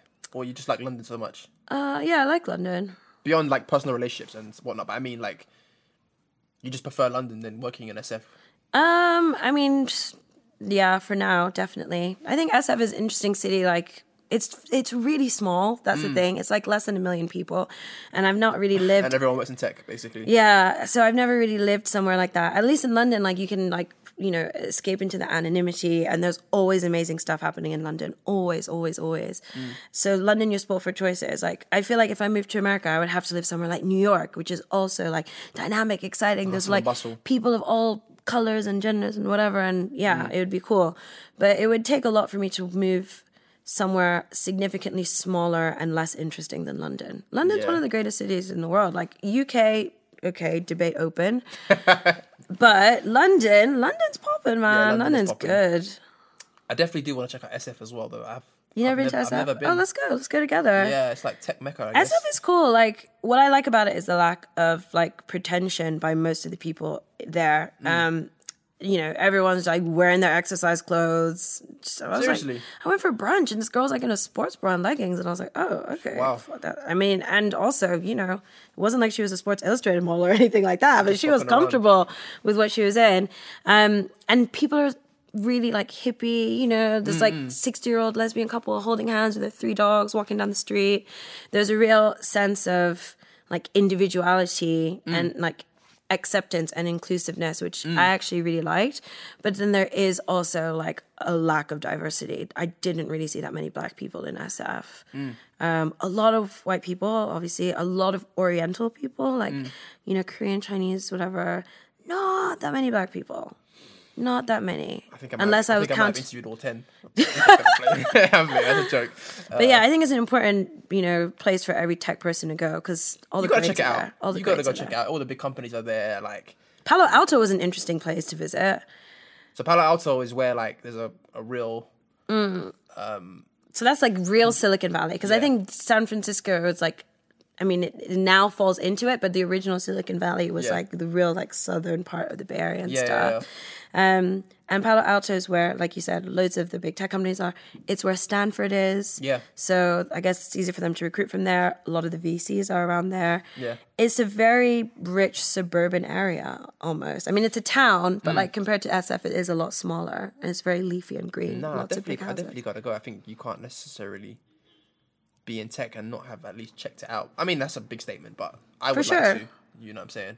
So you just came back from there recently, right? Yeah, what I liked about SF, which we do have in London, but I mean, it's a real tech ecosystem. There's always things going on. Everyone's investing or working on 1 million projects or doing this or doing that or connecting you to whatever. Everyone's a networker. Everyone's open. It's also a cultural thing because, in America, it's totally fine to just like open your mouth and start showing off about the things you've done and the money you've raised and whatever. Do you like that? I think I've become like such a cynic that like it just frustrates me when I'm like, oh, what do you do? And people are like, I was employee number 3 of blah, blah, blah. And then I did this and then I did that. So you don't like it when they say stuff like that? Well, it just sometimes reads as a bit arrogant, but, because I just want to know what you do now. Maybe you know what I mean? Maybe you're too British. You've been affected by the British disease. Maybe. Like I think humbleness or fake humbleness. Like, because I wouldn't be comfortable. When people ask me, like, what do you do? I'm kind of always just like, yeah, I work in IT. I feel like it's a cultural and like gender thing. Like, especially if I'm at like my friend's parents' house, like, and they're like, so what do you do? I'm like, I work in IT. I'm not on this like, I founded this and I've done that and I'm here, and I'm just like, no, Well, then you won't like that then. Yeah. But, it's that, like, puffing of the chest, like, oh, this is me. I mean, I think the reason I'm also really sensitive to it is that, like, men do it disproportionately more than women. Yeah. And definitely. Probably white people disproportionately more than, like, people of color. It's probably, like, very tied to privilege, how entitled we feel to talk about the great things that we've done. Yeah, there's no shame. Exactly. But, yeah, that was something which kind of just, like... Sometimes you just want to be real, sometimes you're just like, so what do you do? Like, what are you interested in? You don't want someone's like full-blown resume. Yeah. And I think that's what I would be afraid of going to SF or Silicon Valley, is that everybody there would work in tech and everybody would be puffing up their chest saying, oh, if you heard, it wouldn't be much other interaction apart from. But there are actually like, level. For everything I've said, there's actually like an incredible amount of really nice people. Like there's so many people who I'd only ever met on Twitter or like other platforms like Product Hunt, whatever, you communicate online. Just reach out to people. You're like, hey, I'm going to be in town. Or people reach out to you like, hey, yeah, I'll show you around. Like, are there any places you want to see? And I guess it's this idea of like, who are the like-minded folk? I'm not that kind of person online. I'm not that kind of person in real life. And I guess people who are also not like that, for the most part, are in my circle. Yeah. So, there's a lot of people, a lot of really interesting, friendly faces out there as well. So your time at Product Hunt, just to change tact, do you prefer working now in startups, or do you miss any of the perks of corporate life? Oh, that's interesting. I mean, it's weird because Product Hunt's probably like the 4th tech company I've worked at. When I joined Groupon, the company was actually the same you worked age. in all these companies. Groupon, like, this is Amazon, like the all-star of the last 10 years, like Amazon, Groupon. Give us the list. I'm not that old. Sorry. So what? Apologies. So where have you worked? Give us the list quickly. First tech company. Well, my first job was at the Financial Times. Then my next job was at a company called Euromoney, which is a financial publishing company owned by the Daily Mail Group. Oh, wow. Yeah. Not my finest moment, guys. And then I worked at Groupon. I joined a year before the IPO. Then I worked at Amazon. Then I worked at Hotel Tonight. Then I did Hustle Crew full time. Now I'm doing Product Hunt and AngelList. And it's interesting because I joined Groupon when it was 4 years old, but the international offices were still very new, probably about less than a year. And I joined Amazon when it was public. You know, that's old. Hotel Tonight, I think it turned 5 while I was there. And then Product Hunt turned 4 just after I joined. So I've had the experience of like a relatively early stage with Groupon in terms of being in the international office. But Product Hunt, you know, it's a startup, but it's not as early as like some of the startups I've worked with before where you have complete uncertainty. So like when I was doing Hustle Crew stuff, I was like doing contracting with lots of things. I'm actually not that interested in like going in before there's like validation. Yeah, me I neither. I'm just like, nah. And I've been there before and it's really annoying. You come in one week and the CEO will be like, all right, guys, new business model. And Yeah, you're exactly. like, what? Like, are we even going to survive next week? Probably I not. got bills to pay, bro. Exactly. You can't do this to me. Like, I'm talking complete 180 business model shifts. Like, Wow. before we were selling to these people, now we're selling to these people. Yeah, It's like, no. yeah, I think there's a sweet spot when the company is proven. Yes. And it's like maybe raised like maybe Series A or Series B. Yes, And it's like exactly. they're going on a hiring ramp up. It's got to be that's fun. over like 3 years old, I think, for me. Yeah. Because the first year, we know ourselves as entrepreneurs, it just flies by and you don't really know what you're doing. Second year, you're like, I kind of think I know what I'm doing. Yeah. Basically, the first 3 years is like, We're just feeling it out, seeing what's good, and we don't know like. I've worked in companies where it's like, you know, it's the first 9 months, and I don't necessarily recommend it. You will learn a lot, but unless it's your own company. I think unless it's your own company or someone that you really respect and want to work with and has a great idea, I would really not advise it. And I think once, you know, it's so funny, like one of my like best friends from university works for Stripe. And I remember going to the Stripe offices the last time I was in SF. So that's like the beginning of 2015, like almost quadrupled the 3 size. years ago. Yes. I can imagine. It's just grown so big. And, you know, now that it's grown, it means that the roles are changing and it takes longer to make decisions and everything feels more corporate. And that's just inevitable. And like what I feel fortunate with Product Hunt is that even though the company is like 4 years old, which is getting on a bit in the startup world because like most startups will have some form of an exit by year 5, Product Hunt has had its exit with the acquisition by AngelList. Even though we're at that stage where we should be getting more mature, it still feels very scrappy and we each have a lot of autonomy. Yeah. And that's what I find fun about startups. Yeah, Not yeah, the yeah. uncertainty, but the control. Yeah. I like to have control of my own domain and the respect to do stuff within it. Yeah. And the more mature a company gets, the less of that you get, and especially once it's public. Because once it's public, it's like the only thing You're we just care a about cog is in the the machine. You're just like a investors. cog in the machine essentially. Once you've joined like a really, really large company. And some people want that. They just want to clock in, clock out, plug into the matrix, take the cord out the back of their head at the end of the day. I don't understand that though. So like, That's if you were to kind of, you know, disappear one day, like nobody would miss you. That's why I left Amazon. Like, I left Amazon because people on my team didn't know what Instagram was, and that really upset me. That upset me so much. why so much though? Because I was like, you work for Amazon and you don't know what Instagram is. Were they in the marketing department? Yes. Okay, right, cool, yeah. Shout out to Yes. them. Shout out to those people there. Okay, Like- I thought they were gonna work in operations or something. No. Okay, marketing, and you don't know what Dude Instagram, was in that's a problem. friggin' like year 5 at that company. Was he your boss? Deep into it. And he was not my boss, but I was like, come on. And like just all the time people are like, oh, you're so good at presenting. And I'm like, why are you saying that? Like I'm like some one-eyed fish that just crawled out the swamp. Like, You're yeah. really eloquent. Thank you. Yeah, I'm pretending to be them. Yeah, thanks. But yeah, Stuff that I've heard in the past as well, I digress. kind of thing. But yeah, it's interesting. So you wanted a shout out? Was it Yes. 23? Oh no. Is that somebody else? No, I want to shout out Arlen Hamilton, Backstage Ah, Capital, yeah. Okay, coming cool. to London. Yeah, that's dope. So Andy IM and YSYS. Who's YSY? Explain to me. YSYS is a community, your startup, your story. Ooh. It's like London based, but has a global reach. Yeah. Founded by Deborah Okenla, who was awarded one of Tech City UK Tech Women 50, top 50 Shout women out in to tech. Deborah. Basically, she's doing things. Yeah. Props. But yeah, this is her community. It started as a WhatsApp group, grown into Slack channel, offline community, collaborations, projects, pushing the All kinds of agenda. Just making sure that like every young person with a vision has the people at their fingertips to make that happen, the connections, the network. knowledge, the network, etc. And they're bringing Arlen Hamilton here alongside Andy Iam, who's a very active member there and a very big advocate of diversity in tech. Yeah, he shout out to connects Andy. he connects investors with female founders and other underrepresented founders. And yeah, they're bringing Arlen Hamilton to London, which is going to be incredible because, I mean, we said earlier how there's like so few Black women that get VC funding. There's like even fewer Black women who are VCs, which is Yeah. obviously a part of the problem. And even fewer that actually specialize in investing in underrepresented founders. Yes, exactly. So that's awesome. When is that? So it's actually this Thursday. This Thursday. Okay. So maybe by the So time hope you people got listening, tickets. Yeah, that's true. it'll be gone. Hope you had a good time, guys. Yeah, It's all- we had fun. it's probably I'm sure fast. she'll be back for more, but you can follow her on Twitter. She's, I think her first fund was like $500,000 and she wrote a few checks. wow. You can listen to her and get the real And facts. it's Backstage Capital, right? Backstage Capital. That's awesome. We should set up our own Backstage Capital in London, man. Please That's what's send me cracking. the monies. For real. Who are our LPs? Who are the funders of our funds? I don't know. In this Our city? listeners. We're Yeah, issuing a crypto listeners. token. Do you know what? I actually had. I want to see more professional athletes Investing. invest in technology. Yeah, it's true.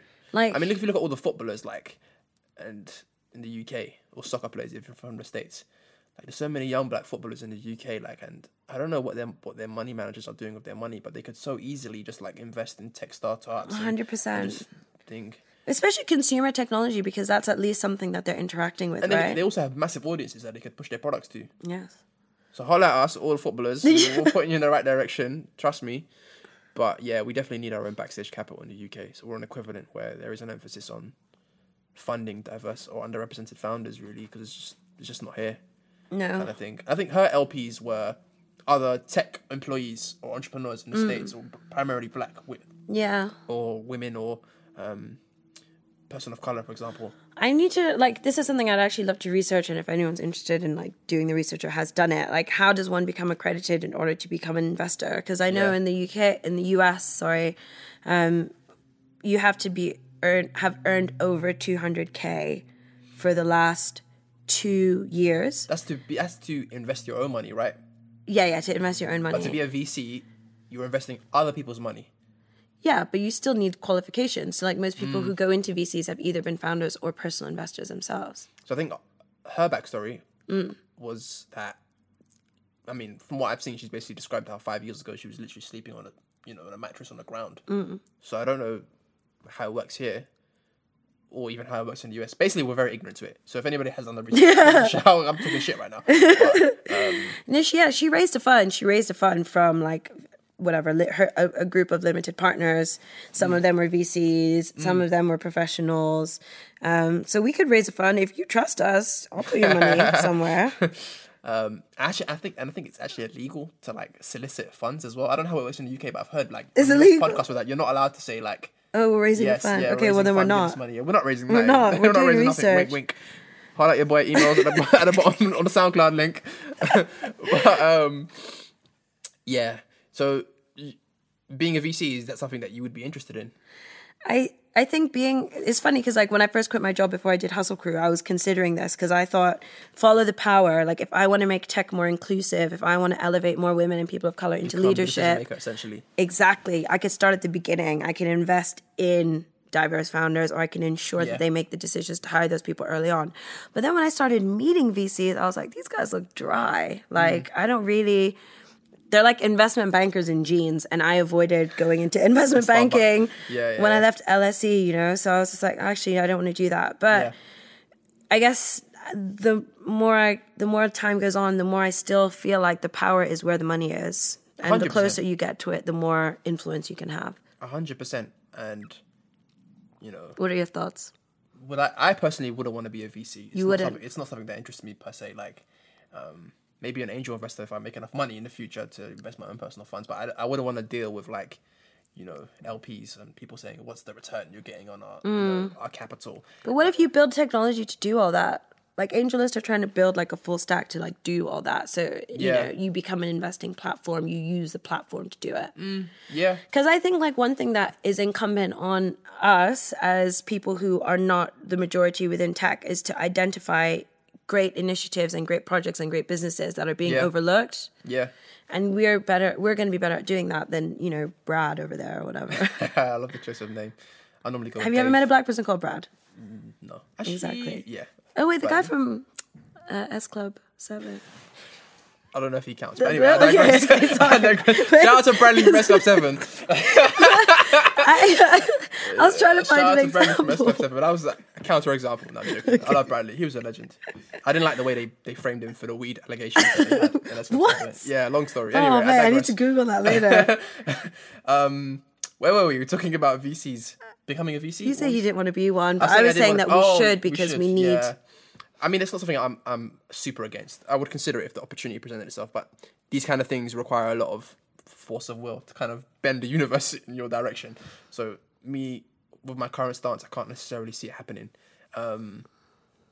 But you're right, it's important. And, I hope the younger version of ABBA might consider doing it. The next person who's leaving uni, because to a certain extent, like, I'm a big proponent of infiltration. Like, we need for sure. we need people to infiltrate all kinds of areas of Definitely. of institutions and whatnot of power, like in order to shift the balance of power. And yeah, I mean, so that the next time someone's getting interviewed, it's not by Brad in jeans. It's it's someone else, a different face.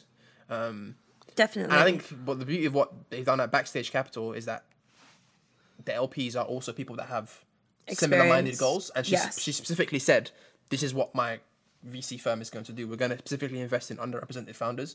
Whereas if you join an existing, private equity or venture capital group out here, their benchmark is, what's our return on investment? Yeah. And if you start giving them stuff about, they're going to, like I've seen it, the eye roll. Just like, when they hear that, they think, it's not a money thing, it's a charity. Yeah. And that's what you're fighting against. So, I guess it's a combination of infiltration and a combination also of just setting up our own institutions and our own, organizations that kind of can shift the world in our direction. Yeah, definitely. Attitudes have to Did change. you see that interview with Chamath? He's basically... That was amazing. That I was was sick. thinking of him as you were talking, actually, because what is the name of his venture fund? It's Social Capital. Social Capital. Social Capital. So essentially, Chamath is a former Facebook employee. He was there early and he helped, spearhead their growth quite soon. And he's a billionaire now. He made so much money from his Facebook IPO, for example. So he gave a talk recently going over some of the Stanford stuff that we Business said, saying how Facebook is quite bad actually for people's mental well-being. He and doesn't use whatnot. Facebook and he Doesn't use banned his Facebook. children from it. His children don't use it, yeah. And we've kind of gone over this, but one thing that stuck with me is that he was just like, listen, man, get the money. Because if you haven't got the money, you haven't got any power, and you can't shift the world in the direction that you want it to go in, essentially. For sure. And I guess I kind of do agree with that because, in a system of capitalism, if you have no capital, you have no power, essentially. Of course. So, what we're talking about now with being a VC and being a decision maker, it's actually really important, to be honest. Exactly. Just get that money. Get that money. In that interview he says that there's like 7 men in the whole world that control everything. Yeah. And they're making the world according to what they Their want the world ideology. to be. People like Rupert Murdoch, the Koch brothers, etc. You only hear their names if you read the Forbes list, but the truth is the world that we live in is designed by them and powered by their money. And the argument that he's making is, I'm going to get enough money to make the world look how I want it to look. Seat at the table, And essentially. you need to get enough money to make the world look how you want to look. But if you don't have the money, you can't really make that happen. Yeah, it's real talk. Real talk. And I think one of the best things that I'm happy about with doing People of Color in Tech.com is that we do make a difference on a micro level, even though I wish to scale it up and do something bigger. But, people do come up to me and say, oh, I enjoy reading your articles and it gives me motivation through the day, etc., Yeah. etc. But what Chamath is talking about is the next level shit. For where sure. He can fund who he wants to fund. But people... He can bankroll whatever he wants to bankroll. But that's like, you can't leapfrog from I'm an ordinary person like with an idea to I'm like a billionaire. And I think if you think of the journey that we go on from like, okay, I'm a student, I'm working, I'm an entrepreneur, I'm a VC, etc. Like at every point along that way, something has to like ignite you to take the next action. And like reading a story of someone who's a person of color in tech is going to make you realize that you can do that. And and we all have impacts in those small ways, whatever we do. But so that statement, get the money, playing devil's advocate on that statement is a lot of times to get the money, you have to do things that don't necessarily sit well with your spirit. Yes. So, you know, you went to LSE. I'm sure a whole bunch of people, you know, went to work in banks. Yeah. Law, finance, consulting. Let's keep it real. Most people, once they get into that world, they stay in that world. Of course. Your bills go up, your expectations of life go up. Yeah, definitely. So do you call BS on that statement to a certain extent? I mean, no, I think it still stands to reason, but I think the point that you're making is that it takes an incredible amount of discipline, focus, and drive to actually like stay focused on your long-term goal. Because like we have to assume that he was in Facebook going, social capital is going to happen. Social capital is a thing. I'm going to make it happen like no matter what. But yeah, you know, I have friends that like work in finance. Their Christmas bonus will be more than other friends I have's annual salary for the year, gross, right? Yeah. So, you know, obviously a part of me is like, damn, I need to go do that job for a year. But the reality is like, it doesn't work like that. Like the mindset I have now is inevitably going to be altered. So no, because I'm going to make my money another way. I'm not here to, you don't know. You don't know what I got. No, but what I'm saying is that you're obviously making a decision where get the money is not the number one criteria for what you spend your time and energy working on, is what I'm saying. Oh, I see. That's what I'm saying. I'm not saying that, you know, I'm sure you're going to be massively successful, and this podcast will be too. Oh, thanks. You too, bro. But like, it's a difficult one. I struggle with it because when I left uni, I was kind of like very purposeful not to get into things that I knew would trap me.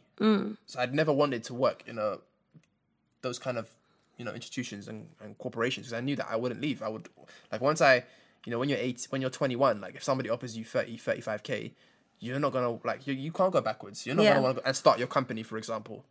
So, and that was always a big argument I used to have with my mum back in the day. But that's a whole nother story. Well, in that you didn't want to take a job because you felt it would handcuff you into a path of not doing entrepreneurship. Yeah, I purposely made sure that I either took part-time work or took work where I would hate it and would want to go back to working on my side projects, basically. But that doesn't mean you didn't pick the money, right? Because you can make more money as an entrepreneur if you're successful. I used to think that, but the odds are that you won't make as much money as the employee number 100 at Facebook. Yeah, so the first 100 employees at Facebook probably made more money than any entrepreneur that you will ever meet or know, essentially. So if you want to get rich, I wouldn't necessarily say entrepreneurship is the way. How many companies like Facebook are created every year? Less than one. Yeah, that's absolutely true. Less than one. That's absolutely true. But is it more likely that you would join a Facebook or Google or an Amazon, or that you will create a Facebook or Google or an Amazon? Well, obviously the first one. That's what I'm saying. So if you're looking to get rich, do that or become a VC or work in finance. That's the point I'm making. Oh, right. Yeah, for sure. So that's why I'm saying get the money isn't necessarily the best thing to say, if you see what I mean. So it should be more specific. It should be like get rich in a risk I mean, it depends what you want to do. Sometimes you can do what you want to do, start your own company and make a positive impact in that way. And then there are people that may want to work in finance and hope to God that they remember their conscious and fun things that they want, that they believe in. Yeah. I don't know. I'm just throwing it out there, really. Yeah, I mean, I think it's interesting. Like, it makes me think a lot about, like, effective altruism, the Center of Effective Altruism, which was started by one of the Facebook founders. And the way that they're talking about changing the world and making impact, because they also have this debate. They've got a project like 80,000 hours or something. And it asks the same question, like, what's the best way I can make impact in this world? Like, should I go straight into charity and humanitarian work, or should I work in like an industry where I can maximize my earnings for 10 years and then invest that money into the humanitarian work? Or should I be a data scientist and then do the applications of AI and data in the cause that I care about, or whatever? And like, I think the more research we do into that field, like the more we'll understand which route of influence we want to take. This idea of like, get the money, I agree, but it's just not a realistic opportunity for everyone. That's what we have to talk about as well. Yeah, that's true. Most people won't even be in the position to make the choice of get the money. That talk was in front of, I think it was in Stanford anyway. Yeah, Stanford Business School. He was tailoring it to that audience that probably upon graduation will be offered all kinds of figures to work in all kinds of places. Exactly. And that's not the reality of everybody. Because, like, you know, I'm just going to play devil's advocate a bit, but some people are getting that money through illicit means, right? They're, you know, dealing drugs or whatever, human trafficking, you name it. They're trying to get that money and they're getting it. Some of the people that have done that purely for survival have ended up in jail. Now you have the rise of the marijuana millionaires because in California, for example, weed has been legalized. What was it? The fastest growing weed startup team photo was circulating on Twitter because they were all white people. I think it's called Eaze, E-A-Z-E. And they're like, oh, look, you know, we're in the marijuana economy. And it's like, yeah, well, what about everyone else like still locked up for that tiny little bit of possession? 10,000 or 100,000 black and brown people in jail. No one's talking about them. For selling the same product that was illegal a couple of years ago. So, I think, to be honest, if I was running that company, or if I was near that company or an investor in that company, I think there's no way you can't have some kind of model where you have to have social impact. Yeah, some percentage of profits are going back to kind of helping people come out of prison. Definitely. Or like employing a certain number of people with records. Yeah. Like, that's a whole nother story. So this idea of like get that money, like, okay, yeah, fine, if you're privileged and you're doing it in the right way. It's not an opportunity or a path open for everyone. That statement needs nuance. Yes. Essentially. Exactly. You can't just run with it and say, okay, fuck it, I'm going to get all the money I can and then one day I'll do something great. Yes. But that whole effective altruism thing, it's really interesting actually, because I think when they have looked at it, they basically say that you shouldn't go straight into charity. Like a lot of people that I know that were really well intentioned were like, and they might have studied like human rights or something, or the social or the humanities, were like, I'm going to go straight into the non-profit and charity sector. But the reality is, you have no skills. Yeah. Keeping it real, like you're not going to be a help to a certain extent. Go get some skills. For sure. You know, whether that's, you know something about finance, become a data scientist, a developer, or a product manager, or whatever, and then leverage that into charity, essentially. Yeah, for sure. Business development skills, operation skills, anything, but just don't go straight in there. Anything, yeah. So it's quite counterintuitive because I think most people are so well-intentioned, they're like, fuck it, I want to go help straight away kind of thing. And that isn't actually the best use of your time or your resources. You asked me about people who I think are really interesting, doing interesting things in tech, and I think 23 Code Street is like quite an unconventional success story. So Anissa, the founder, never went to uni. She always knew she wanted to do something in entrepreneurship, so she didn't even apply, and she just like threw herself into like different projects. And you know, I don't even think she's 25 yet, but she's now been running 23 Code Street, teaching women developing skills so that they can start. Yeah, but you know, it's like run by women, for women, teaching coding in a way which is like accessible. Awesome. And for every like cohort, they sponsor like a woman in India to learn coding as well. So it has like social impact too. That's sick. Would you ever go to a coding boot camp? If you wanted to learn. Yeah, why not? Sure, definitely. I saw that Flatiron, is it? Yeah. That's in the States, right? They're coming to London now. They're coming to London? Yeah, oh, wow. They're doing a free coding workshop. So I know quite a few people who've gone to that school. Le Wagon is another one, like a French one. I'll definitely do a coding boot camp. Like if you send me on it, I'll do it. Like I've built a few apps like using Ruby. I've been to Black Girl Tech. I've done front end stuff with them, HTML, CSS. I use a lot of the like Rails girls. Documents. Yeah. They were at my uni. But yeah, like we're like, I think sometimes people overvalue the type of creation that you do with developing. Like developing is incredible, but if you're a good writer, write. Yeah. If Not you're good at drawing, code. draw. Like there's other ways you can create things, and there's like a lot of pretension in tech. Like, oh, I'm a maker, and it's like, man, whatever. Like people have been making stuff since like the dawn of time. So, yeah. Yeah, it's interesting. Yeah, at one point I felt like the push for everybody to learn to code was like, it was too much. It was kind of seen as like a panacea to fix all of society's ills, and I don't think that is the case. Like, and in a business, you need multiple people with different skills. You need somebody who's a business developer, or you need somebody who can write amazing copy or market, for example, a product. So yeah, I think there's definitely like a need to talk more about like the non-technical people within tech, and also the fact that you can build software without code. Like there's companies like Bubble.is which let you build an app, a fully functioning, you know, content management system, community, anything without any code. And more platforms are emerging like this. You can build a chatbot right now without any code. Yeah, real talk. You can do anything. So it's not really about writing code. It's just about like building software, because that's what the world will run on. Yeah, real talk. Shall we wrap up our first ever episode? Still untitled. If you've got any ideas for names, just give us a shout. Please. We're going to crowdsource that. And yeah. Always open to suggestions, feedback, any ideas you have. We'd love to hear from you. Yeah. Cool. Ciao. Bye.